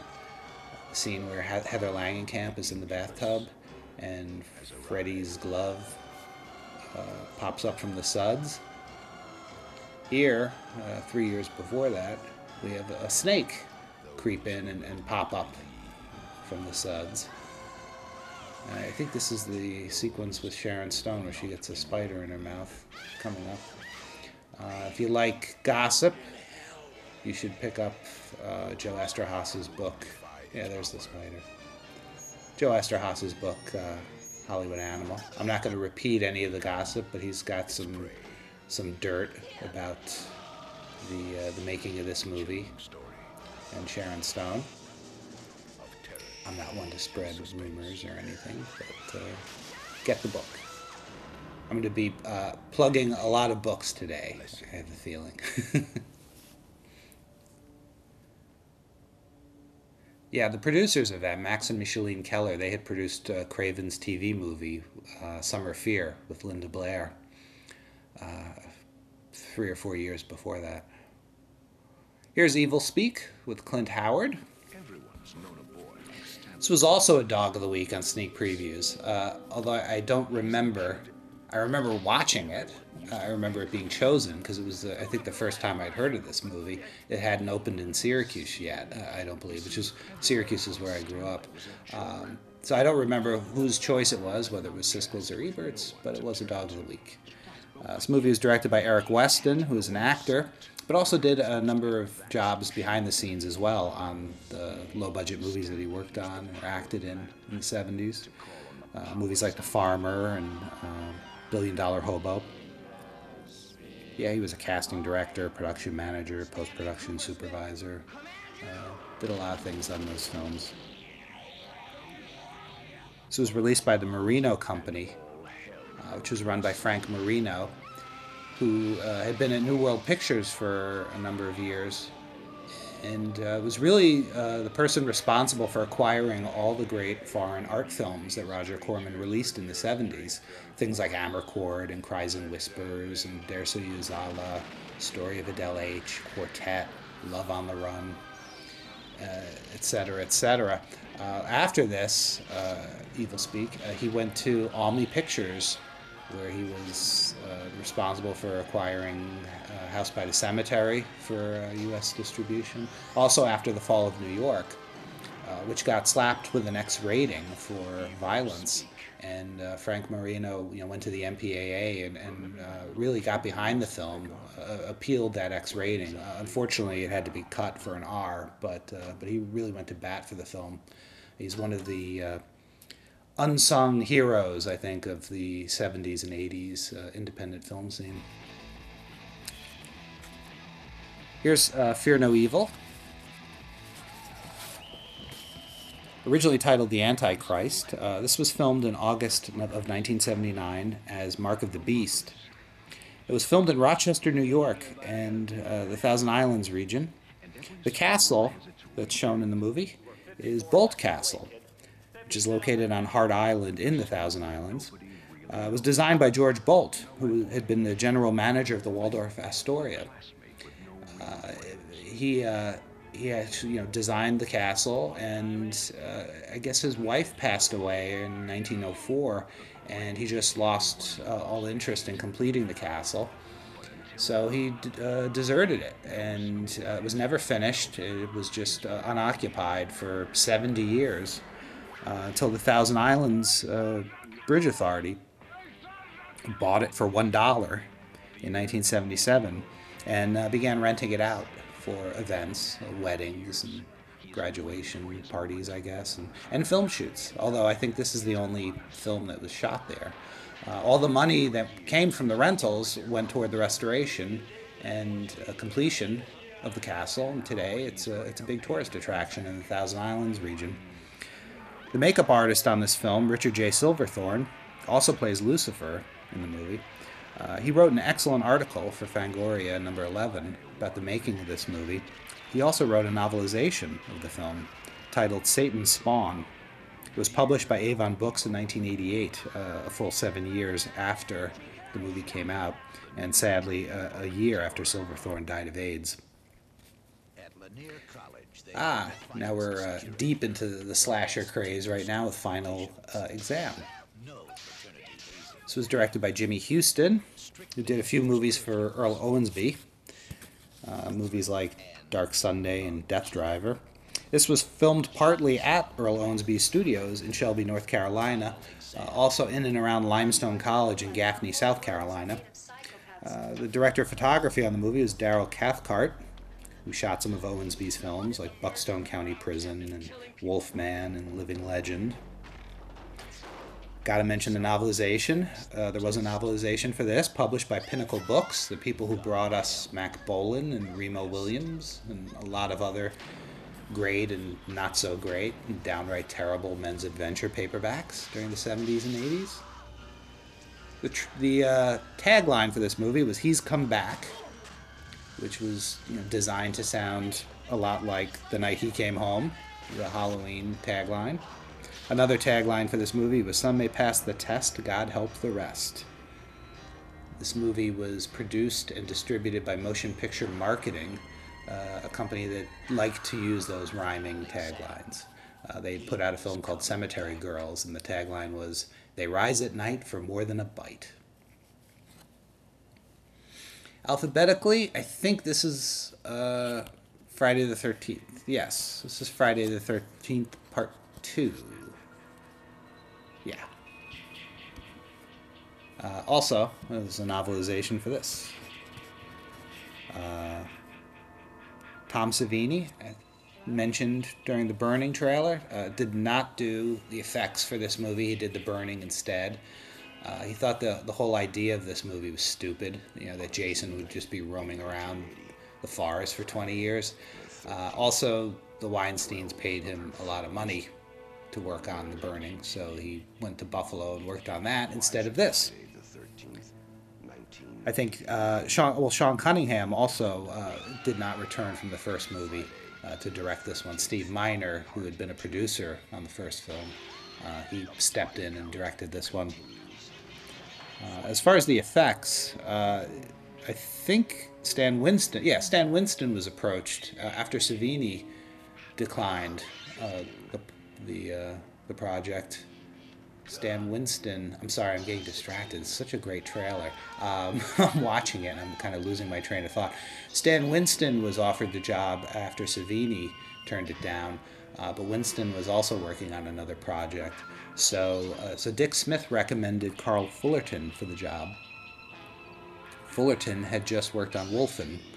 When he met with Miner to discuss working on this, he brought the severed Dick O'Neill head from Wolfen with him, and it was so lifelike, so realistic that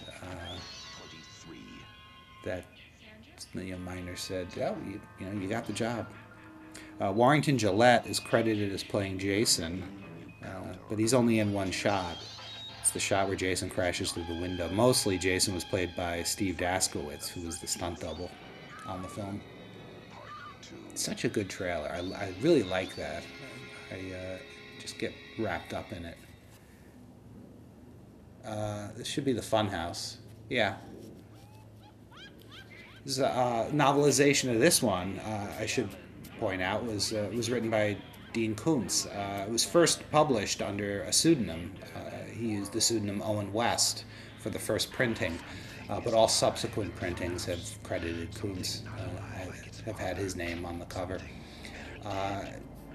Because there was a delay in the production of this movie, the novelization ended up coming out 4 or 5 months before the actual movie. I think it was published in November of '80, and the movie didn't come out until, I think, March of '81.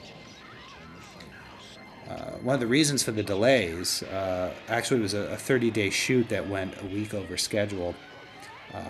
One of the reasons for that was an entire carnival had to be transported from Akron, Ohio to Florida, where this was being shot at the old Ivan Tours studio.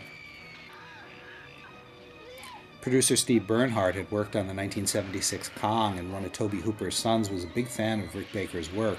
So Hooper approached Baker about creating the monster and playing the monster in this film.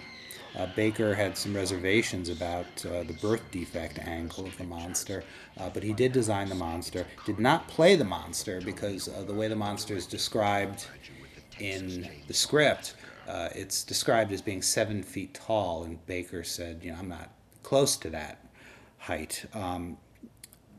Wayne Doba, a mime from San Francisco, who's even shorter than Rick Baker, ended up playing the monster. Most of the effects for the film, though, were done by Craig Reardon. Here's Ghost Story, and we're hearing Percy Rodriguez again. Rodriguez, I mentioned he had done the Jaws trailer and Jaws 2 by this time, also Exorcist, and They Came From Within, and Taxi Driver.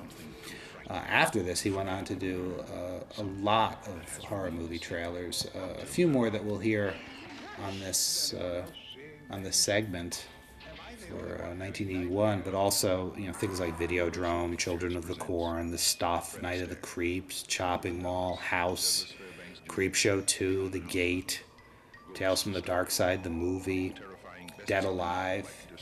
He was popular. He just had a great voice that was, it was perfect for horror movie trailers. This was the first major motion picture based on a Peter Straub novel.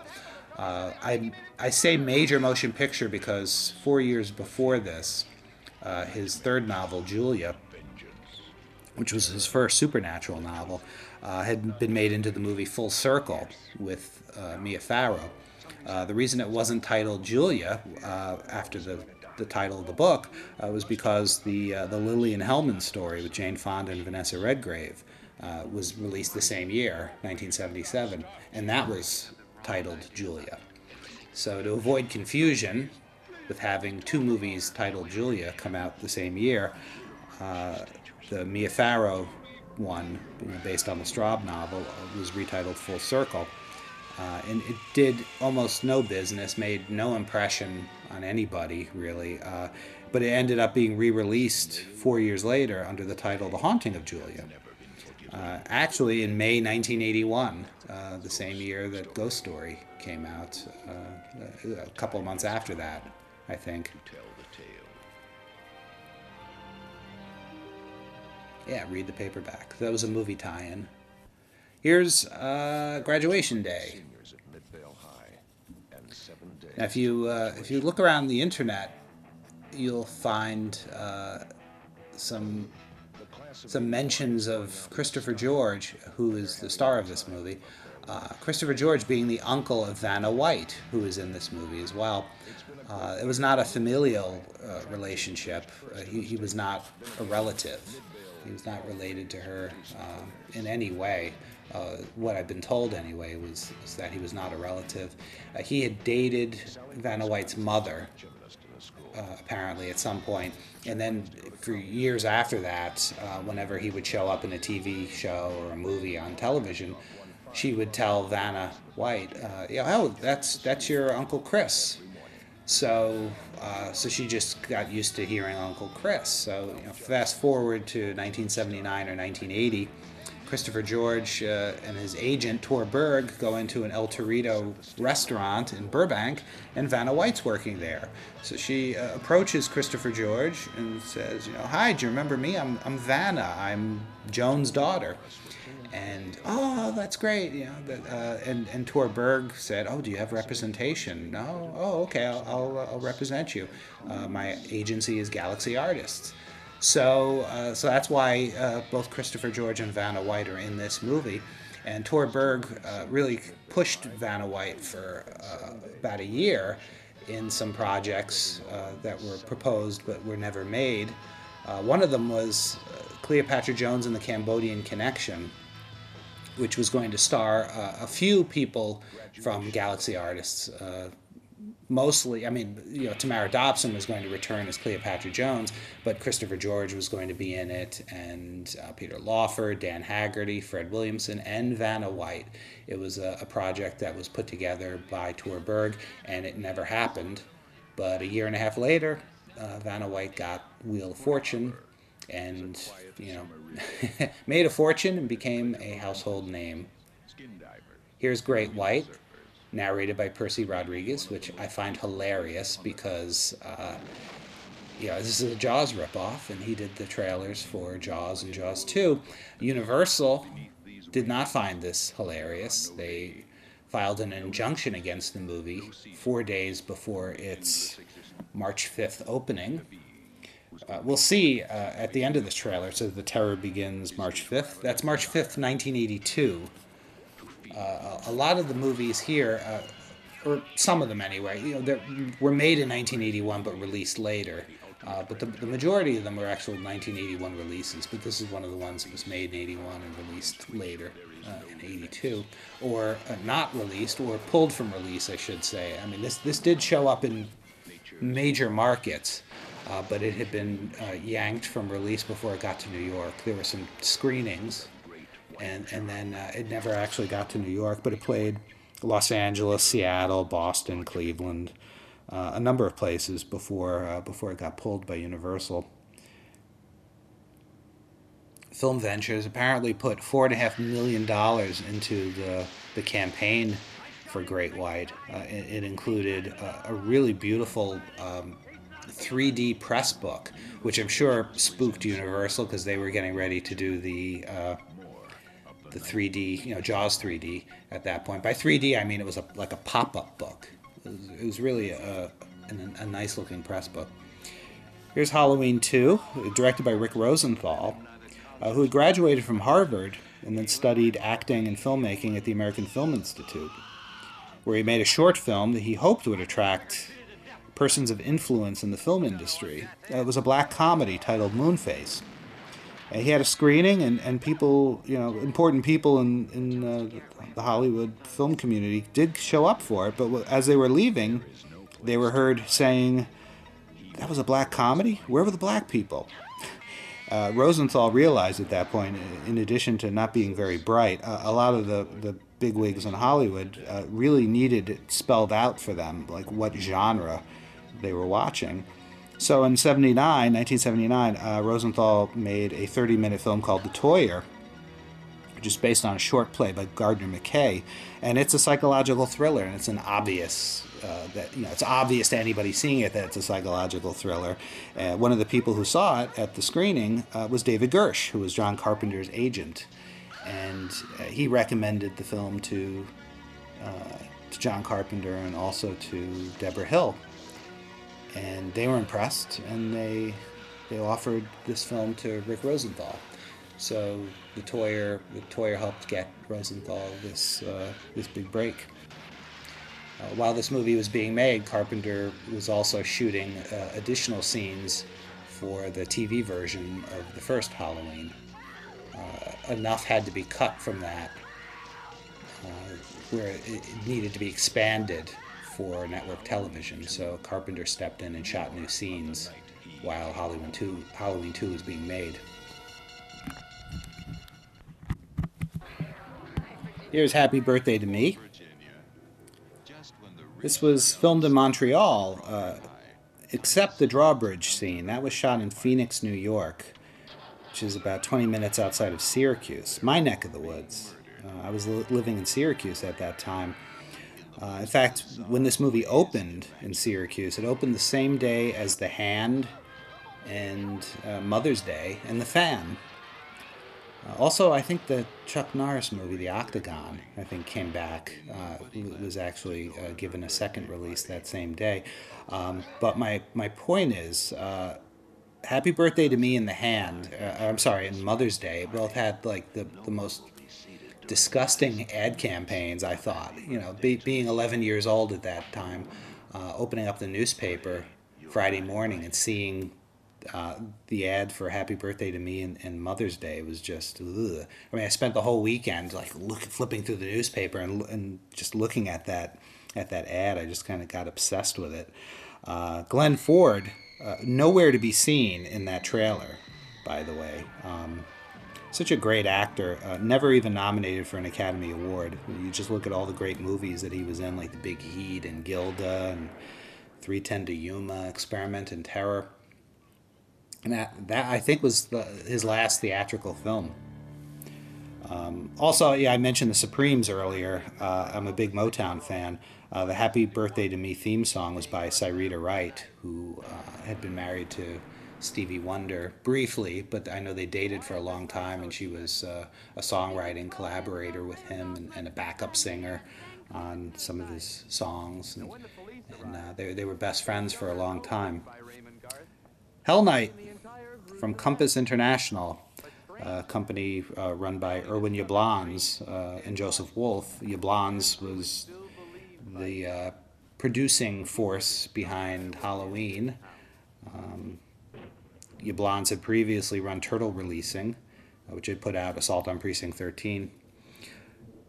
Tom DeSimone, the director of this movie, had made a couple of 3D movies before this, a softcore film called Prison Girls, and also a 3D gay film, gay porn film called Heavy Equipment. Also did a gay porn horror movie called Sons of Satan, and then the R-rated singing vagina movie Chatterbox. That's among his credits. This movie was back in the news a couple of years ago, I think in 2013. Someone named Ray Fook bequeathed all of his tangible property, including a 160-acre farm in Lincoln, Illinois, to Peter Barton and Kevin Brophy, two of the stars of this movie. Peter Barton had been on the TV series Powers of Matthew Starr, also did a soap opera, I forgot which one, but he had been in a soap opera. And Kevin Brophy had been on the short-lived 70s TV show Lucan. And it turned out Ray Fook was really interested in wolves, kind of obsessed with wolves, and he had scrapbooks dedicated to these two actors, especially Brophy, because of Lucan. And yeah, it was interesting to see this movie actually get mentioned in news reports again so many years later. And I'm sure it was really a trip for these two actors to suddenly be thrust into the spotlight again after so many years. Compass International, yeah, they also released Tourist Trap, Nocturna, The Day Time Ended, a movie called Fire that nobody remembers anymore, with Alan Garfield. Oh, that voice we're hearing is Brother Theodore Gottlieb.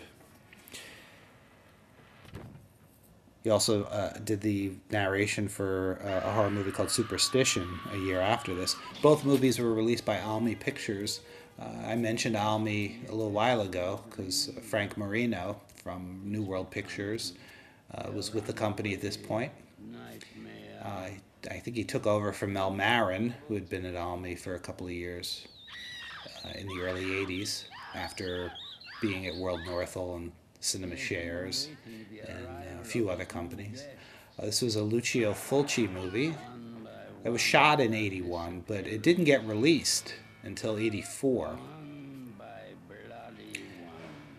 When it played in Syracuse, it played at a drive-in. It opened the same night, or it was playing the same night as, I think it opened the Friday before Indiana Jones and the Temple of Doom, because I remember seeing it on opening night of Temple of Doom.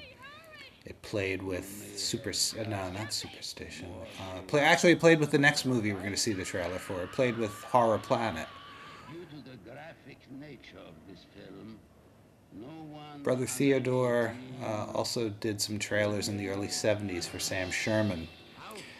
Mad Doctor of Blood Island and Horror of the Blood Monsters.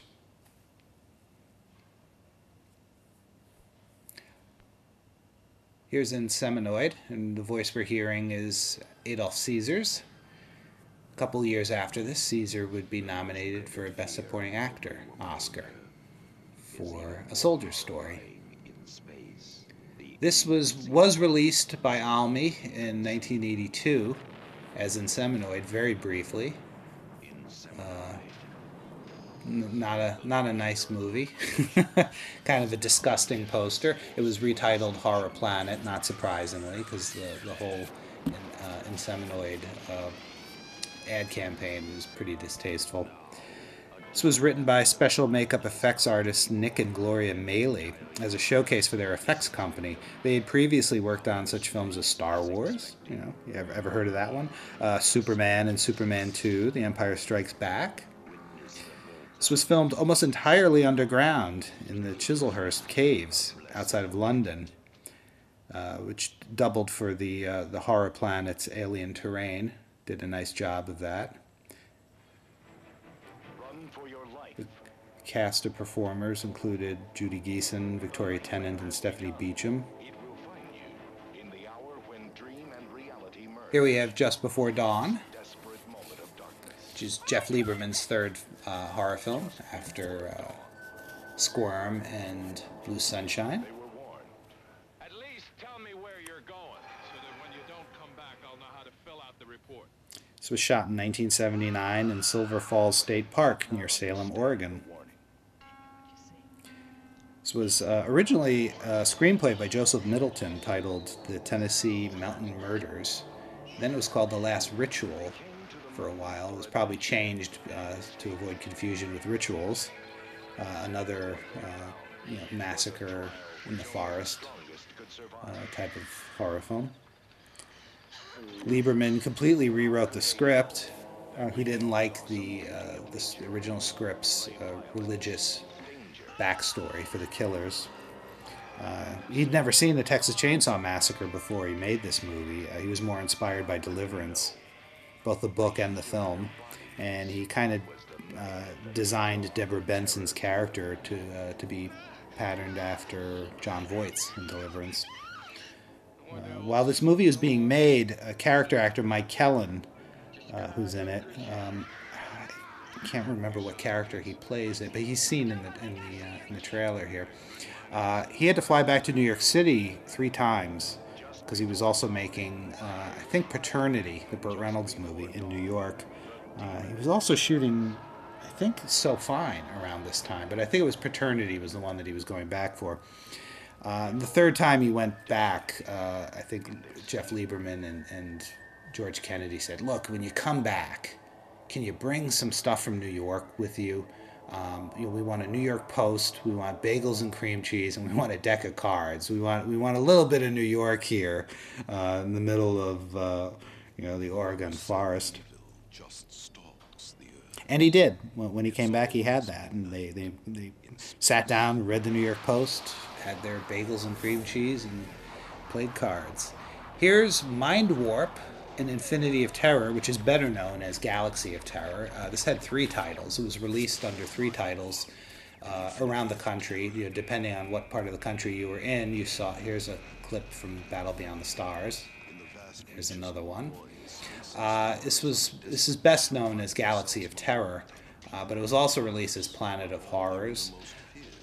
The director, Bruce Clark, and the writer, Mark Siegler, had worked for Roger Corman in 1969 on a biker movie called Naked Angels. And then they went to, I think, Avco Embassy and made The Ski Bum with Zalman King, based on a Romain Gary novel. And then, worked on commercials for the next decade until they came back to Corman to make this movie, which has a really good cast.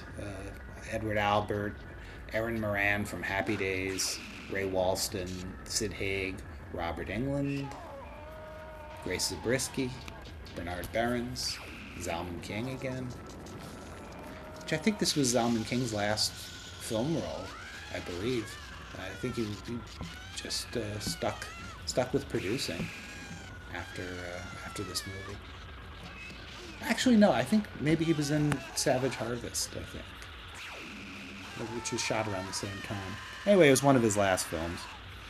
If you see the trailer for it under the title Galaxy of Terror, it opens with even more footage from Battle Beyond the Stars. This one, it's just a couple of the special effects. Crash into fear with Mind Warp, an infinity of terror. Starring Edward Albert and Aaron Moran. Here's Ms. 45. Abel Ferrara's follow-up, I guess, to Driller Killer. The star of this, Zoe Tamerlis, was 17 years old when she made this. She grew up in Mamaroneck, New York, which is not too far from where I'm recording this. I'm in New Rochelle. Mamaroneck is 2 towns over. Zoe Tamerlis got her start in music. She later wrote the script for Abel Ferrara's Bad Lieutenant and was planning a biopic of John Holmes she was going to write with Ferrara. Ferrara was going to direct, and Christopher Walken was going to play John Holmes. But sadly, Zoe Tamerlis passed away before that could be made. Abel Ferrara shows up in this movie as one of the rapists. He was also a rapist in 9 Lives of a Wet Pussycat, a hardcore porn movie that he made before making Driller Killer. The overseas rights for this movie were picked up by Warner Brothers on the recommendation of William Friedkin, who really liked the movie. There's Ferrara right there as the rapist. As I was saying, the rights were picked up by Warner Brothers based on Friedkin's recommendation. It was retitled Angel of Vengeance for that overseas release. And Ferrara was able to reuse some of the artwork from the overseas campaign for the domestic release. He just changed it a little bit, put the original title, Ms. 45, on it, took out Angel of Vengeance, and was able to reuse the overseas campaign. Okay, here we have a red band trailer for My Bloody Valentine. Paramount, after making so much money off of Friday the 13th, wanted more similar films for 1981. This was the second feature from director George Mahalka. He had previously done Pinball Summer, which was shot in the summer of '79 in Montreal and released in the U.S. In 1981 under the title Pick Up Summer. A lot of the cast and crew from that film came onto this one as well. This film is set in the fictional town of Valentine Bluffs.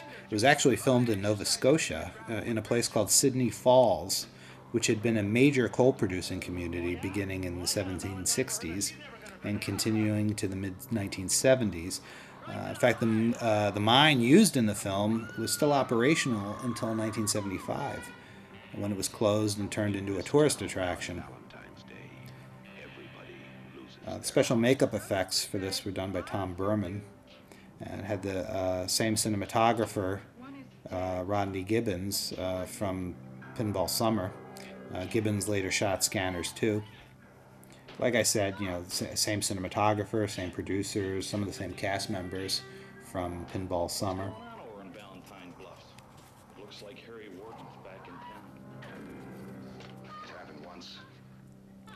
Had the same the same producers of Happy Birthday to Me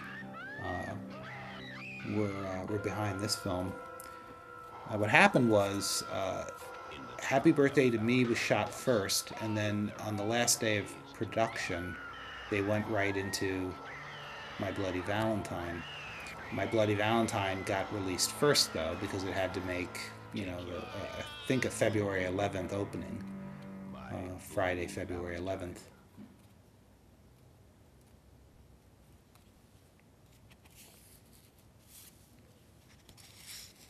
Paramount again. Surprise, surprise.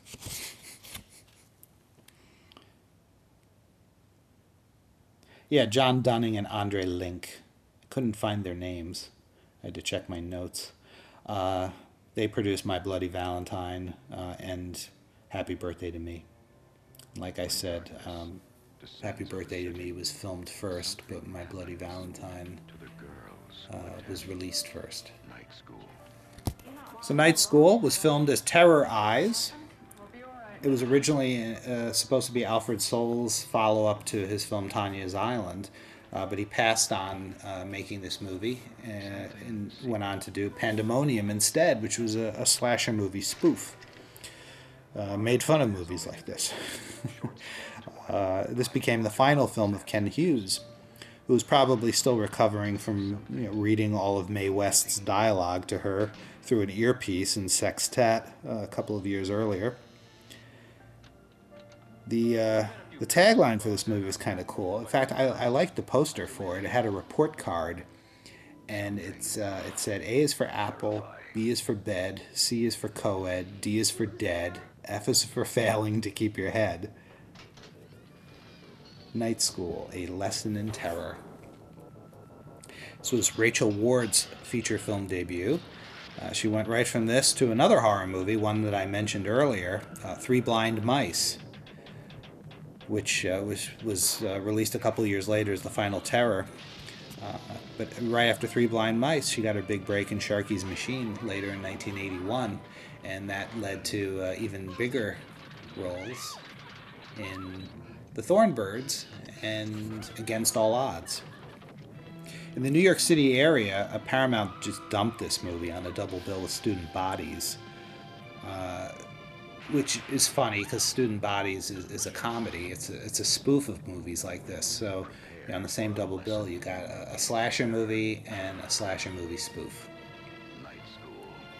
I'm not sure that Night School played in Syracuse. I don't remember it. I don't remember it opening. It may have come out while I was on vacation. I don't know. Student Bodies, definitely. I remember that coming out. Now we're going to do something weird alphabetically. We have this next movie, which is called The Final Conflict.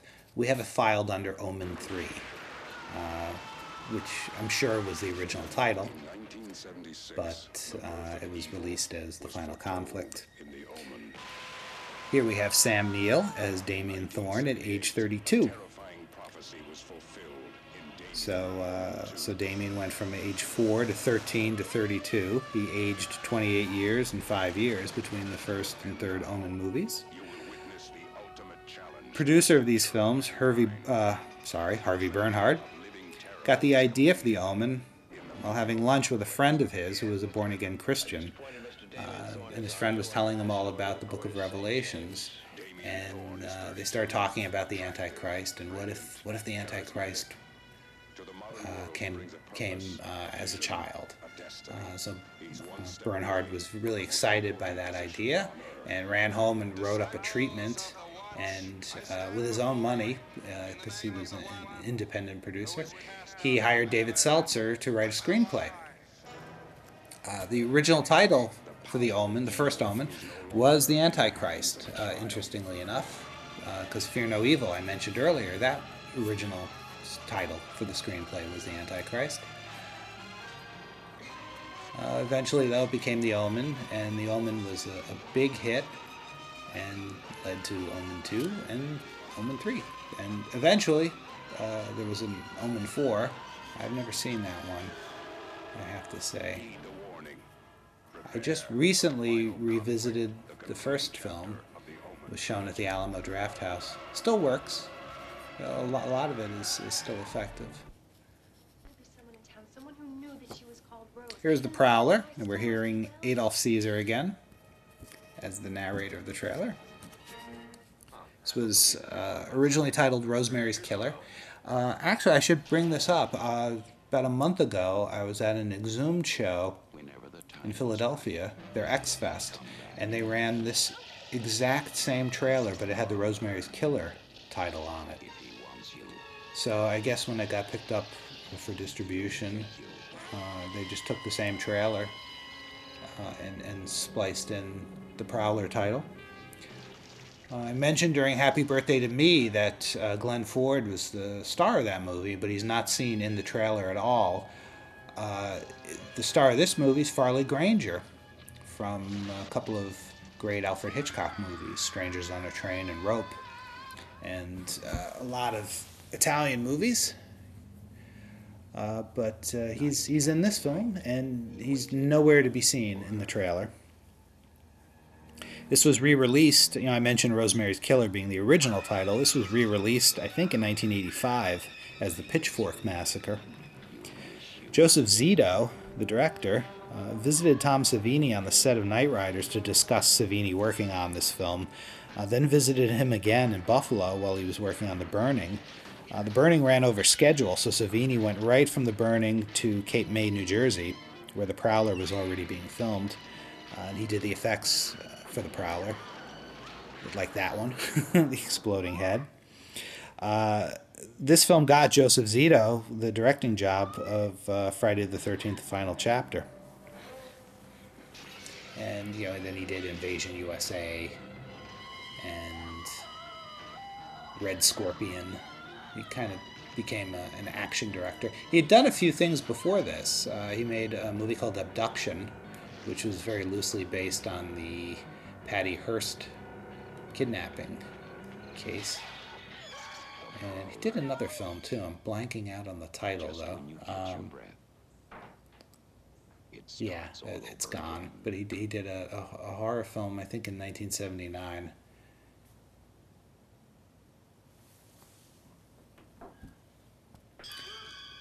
A lot of these, I mentioned earlier, 1981 being a year when the MPAA really came down hard on the effects for these films. The Prowler, there were two versions of this making the rounds in theaters. One with all of the Savini gore and one with all of it removed. And you just never knew which one you were going to get. Like I know when the Pitchfork Massacre, when it was re-released as the Pitchfork Massacre, there were reports that some of those prints had all the gore intact. Here's Road Games, the most expensive Australian film up to that time. It was $1.75 million. It stars the great Stacy Keach and Jamie Lee Curtis. Director Richard Franklin was Australian-born, but he attended USC. The same time John Carpenter was there. He took film classes. He was a big fan of Hitchcock, and he was trying to arrange a USC screening of Rope and ended up getting a phone call from Hitchcock. And they talked for a long time and ended up becoming friendly and communicating, and eventually Franklin got the job to direct Psycho 2. That probably had a lot to do with this film. When Franklin was directing Patrick with screenwriter Everett DeRoche, he gave a copy of the Rear Window screenplay to DeRoche to read, and DeRoche said, "Wow, this would be a really great thing to do, a version of Rear Window in a moving vehicle. What do you think?" So that was the genesis of this project. Stacy Keach, if you're a fan of Stacy Keach, he's really a one-man show for most of this film until he picks up Jamie Lee Curtis as the hitchhiker. It's really just Stacy Keach and a dingo driving around, and so it's a great showcase for Keach. Richard Franklin had met Jamie Lee Curtis on the set of The Fog.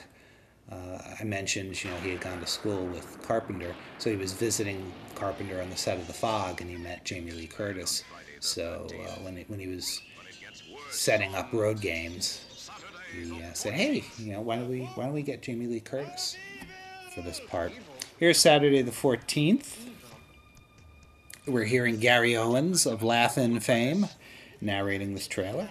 Despite the title, this is not a spoof of slasher movies like Friday the 13th. It's more of a spoof of old-fashioned horror movies, haunted house thrillers. So, here's a Jaws reference that becomes a Creature from the Black Lagoon reference. This was written and directed by Howard R. Cohen, who had been a member of the Conception Corporation, comedy troupe that put out a couple of really funny albums in the early 70s. The other members of the Conception Corporation were Murphy Dunn, Ira Miller, and Jeff Bagan, and they've all worked with Cohen on various film projects, many of them for Roger Corman. In fact, I think Jeff Bagan co-produced this maybe with Julie Corman. I know he's involved in some way, and I know sometimes Murphy Dunn would show up doing music or playing small roles in Cohen's movies. Murphy Dunn is probably best known for filling in for Paul Schaefer in the Blues Brothers movie when Schaefer couldn't get out of his Saturday Night Live contract that year. I guess it was Lorne Michaels at that point, I'm not sure, but at any rate, he couldn't get out of SNL, so Murphy Dunn filled in for him for the Blues Brothers movie. There was a sequel to this 7 years later, Saturday the 14th Strikes Back, with Ray Walston. It was also written and directed by Howard R. Cohen. Here we have Scanners,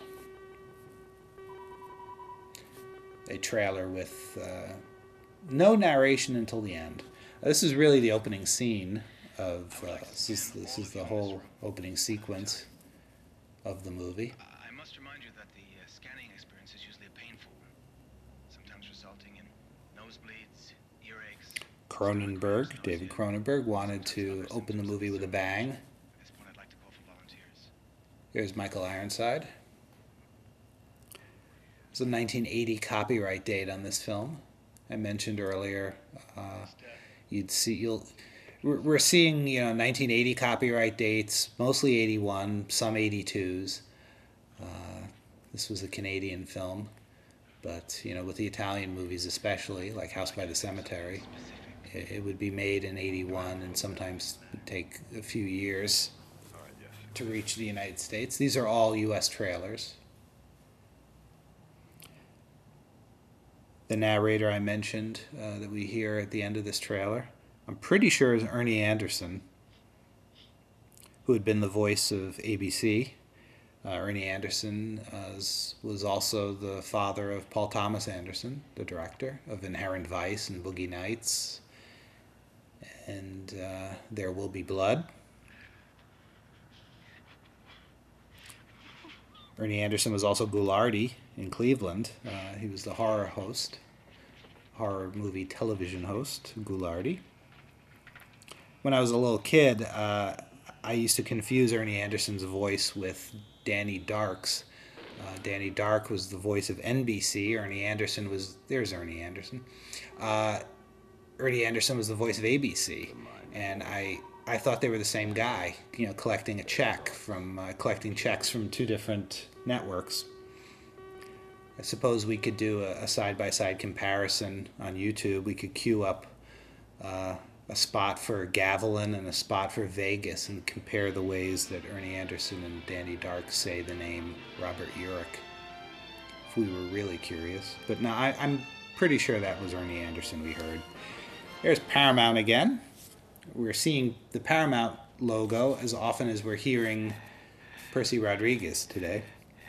This is Student Bodies, I mentioned earlier when I was talking about Night School. Hello, it's me. Paramount wanted another Airplane-type spoof, and since the slasher movies were doing so well, for them especially, why not bite the hand that feeds them?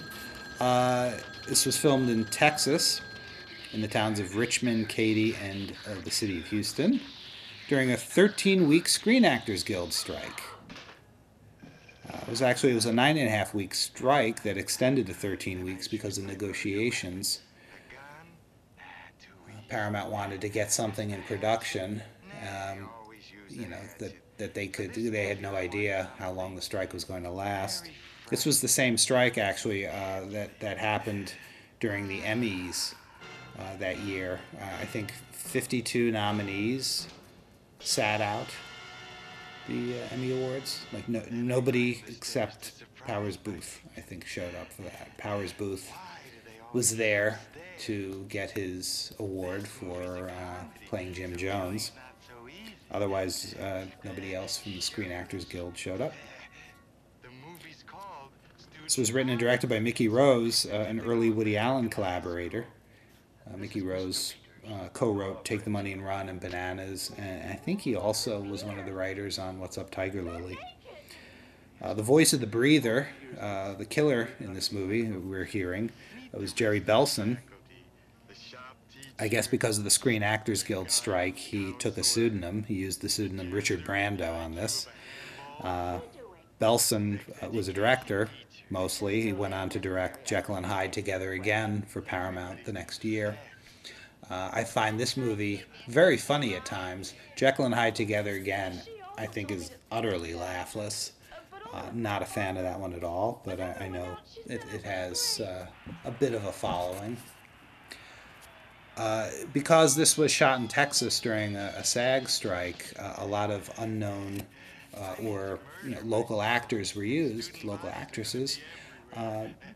Many of them, most of them, were never seen in anything again, but one, I think that actor turned up in a number of things. The actor that played the shop teacher, I believe he went on to have a pretty good career as a character actor. Michael Ritchie was the credited producer on the film. He and Belson had collaborated on Smile 5 or 6 years before this. Great comedy called Smile. Coming from Paramount. What could be coming from Paramount? Venom. Tobe Hooper started this movie. I think he lasted a week. What a cast. I mean, anybody directing a movie with Oliver Reed, Klaus Kinski, Nicole Williamson, and Sterling Hayden in it, I mean, they really have their hands full. Pierce Haggard took over as director for after Hooper was released. And now we have the last trailer, Wolfen. It's a short one, so I'm gonna wrap up. It's been wonderful talking to you today about the horror movies of 1981. Seems like a good time to stop now that the gardeners are moving in outside and making a hell of a racket. I'm glad they waited until now. Oh, that's Tom Noonan. I'm sure his agent was just ecstatic about this. Tom, this is great. This is great publicity. This is like so much cheaper than putting a headshot in the player's directory. I'm actually going to be showing Wolfen in a couple of weeks at the Alamo Drafthouse. Show up. There is no defense. I'm Chris Poggiali from Temple of Schlock. Thank you for listening.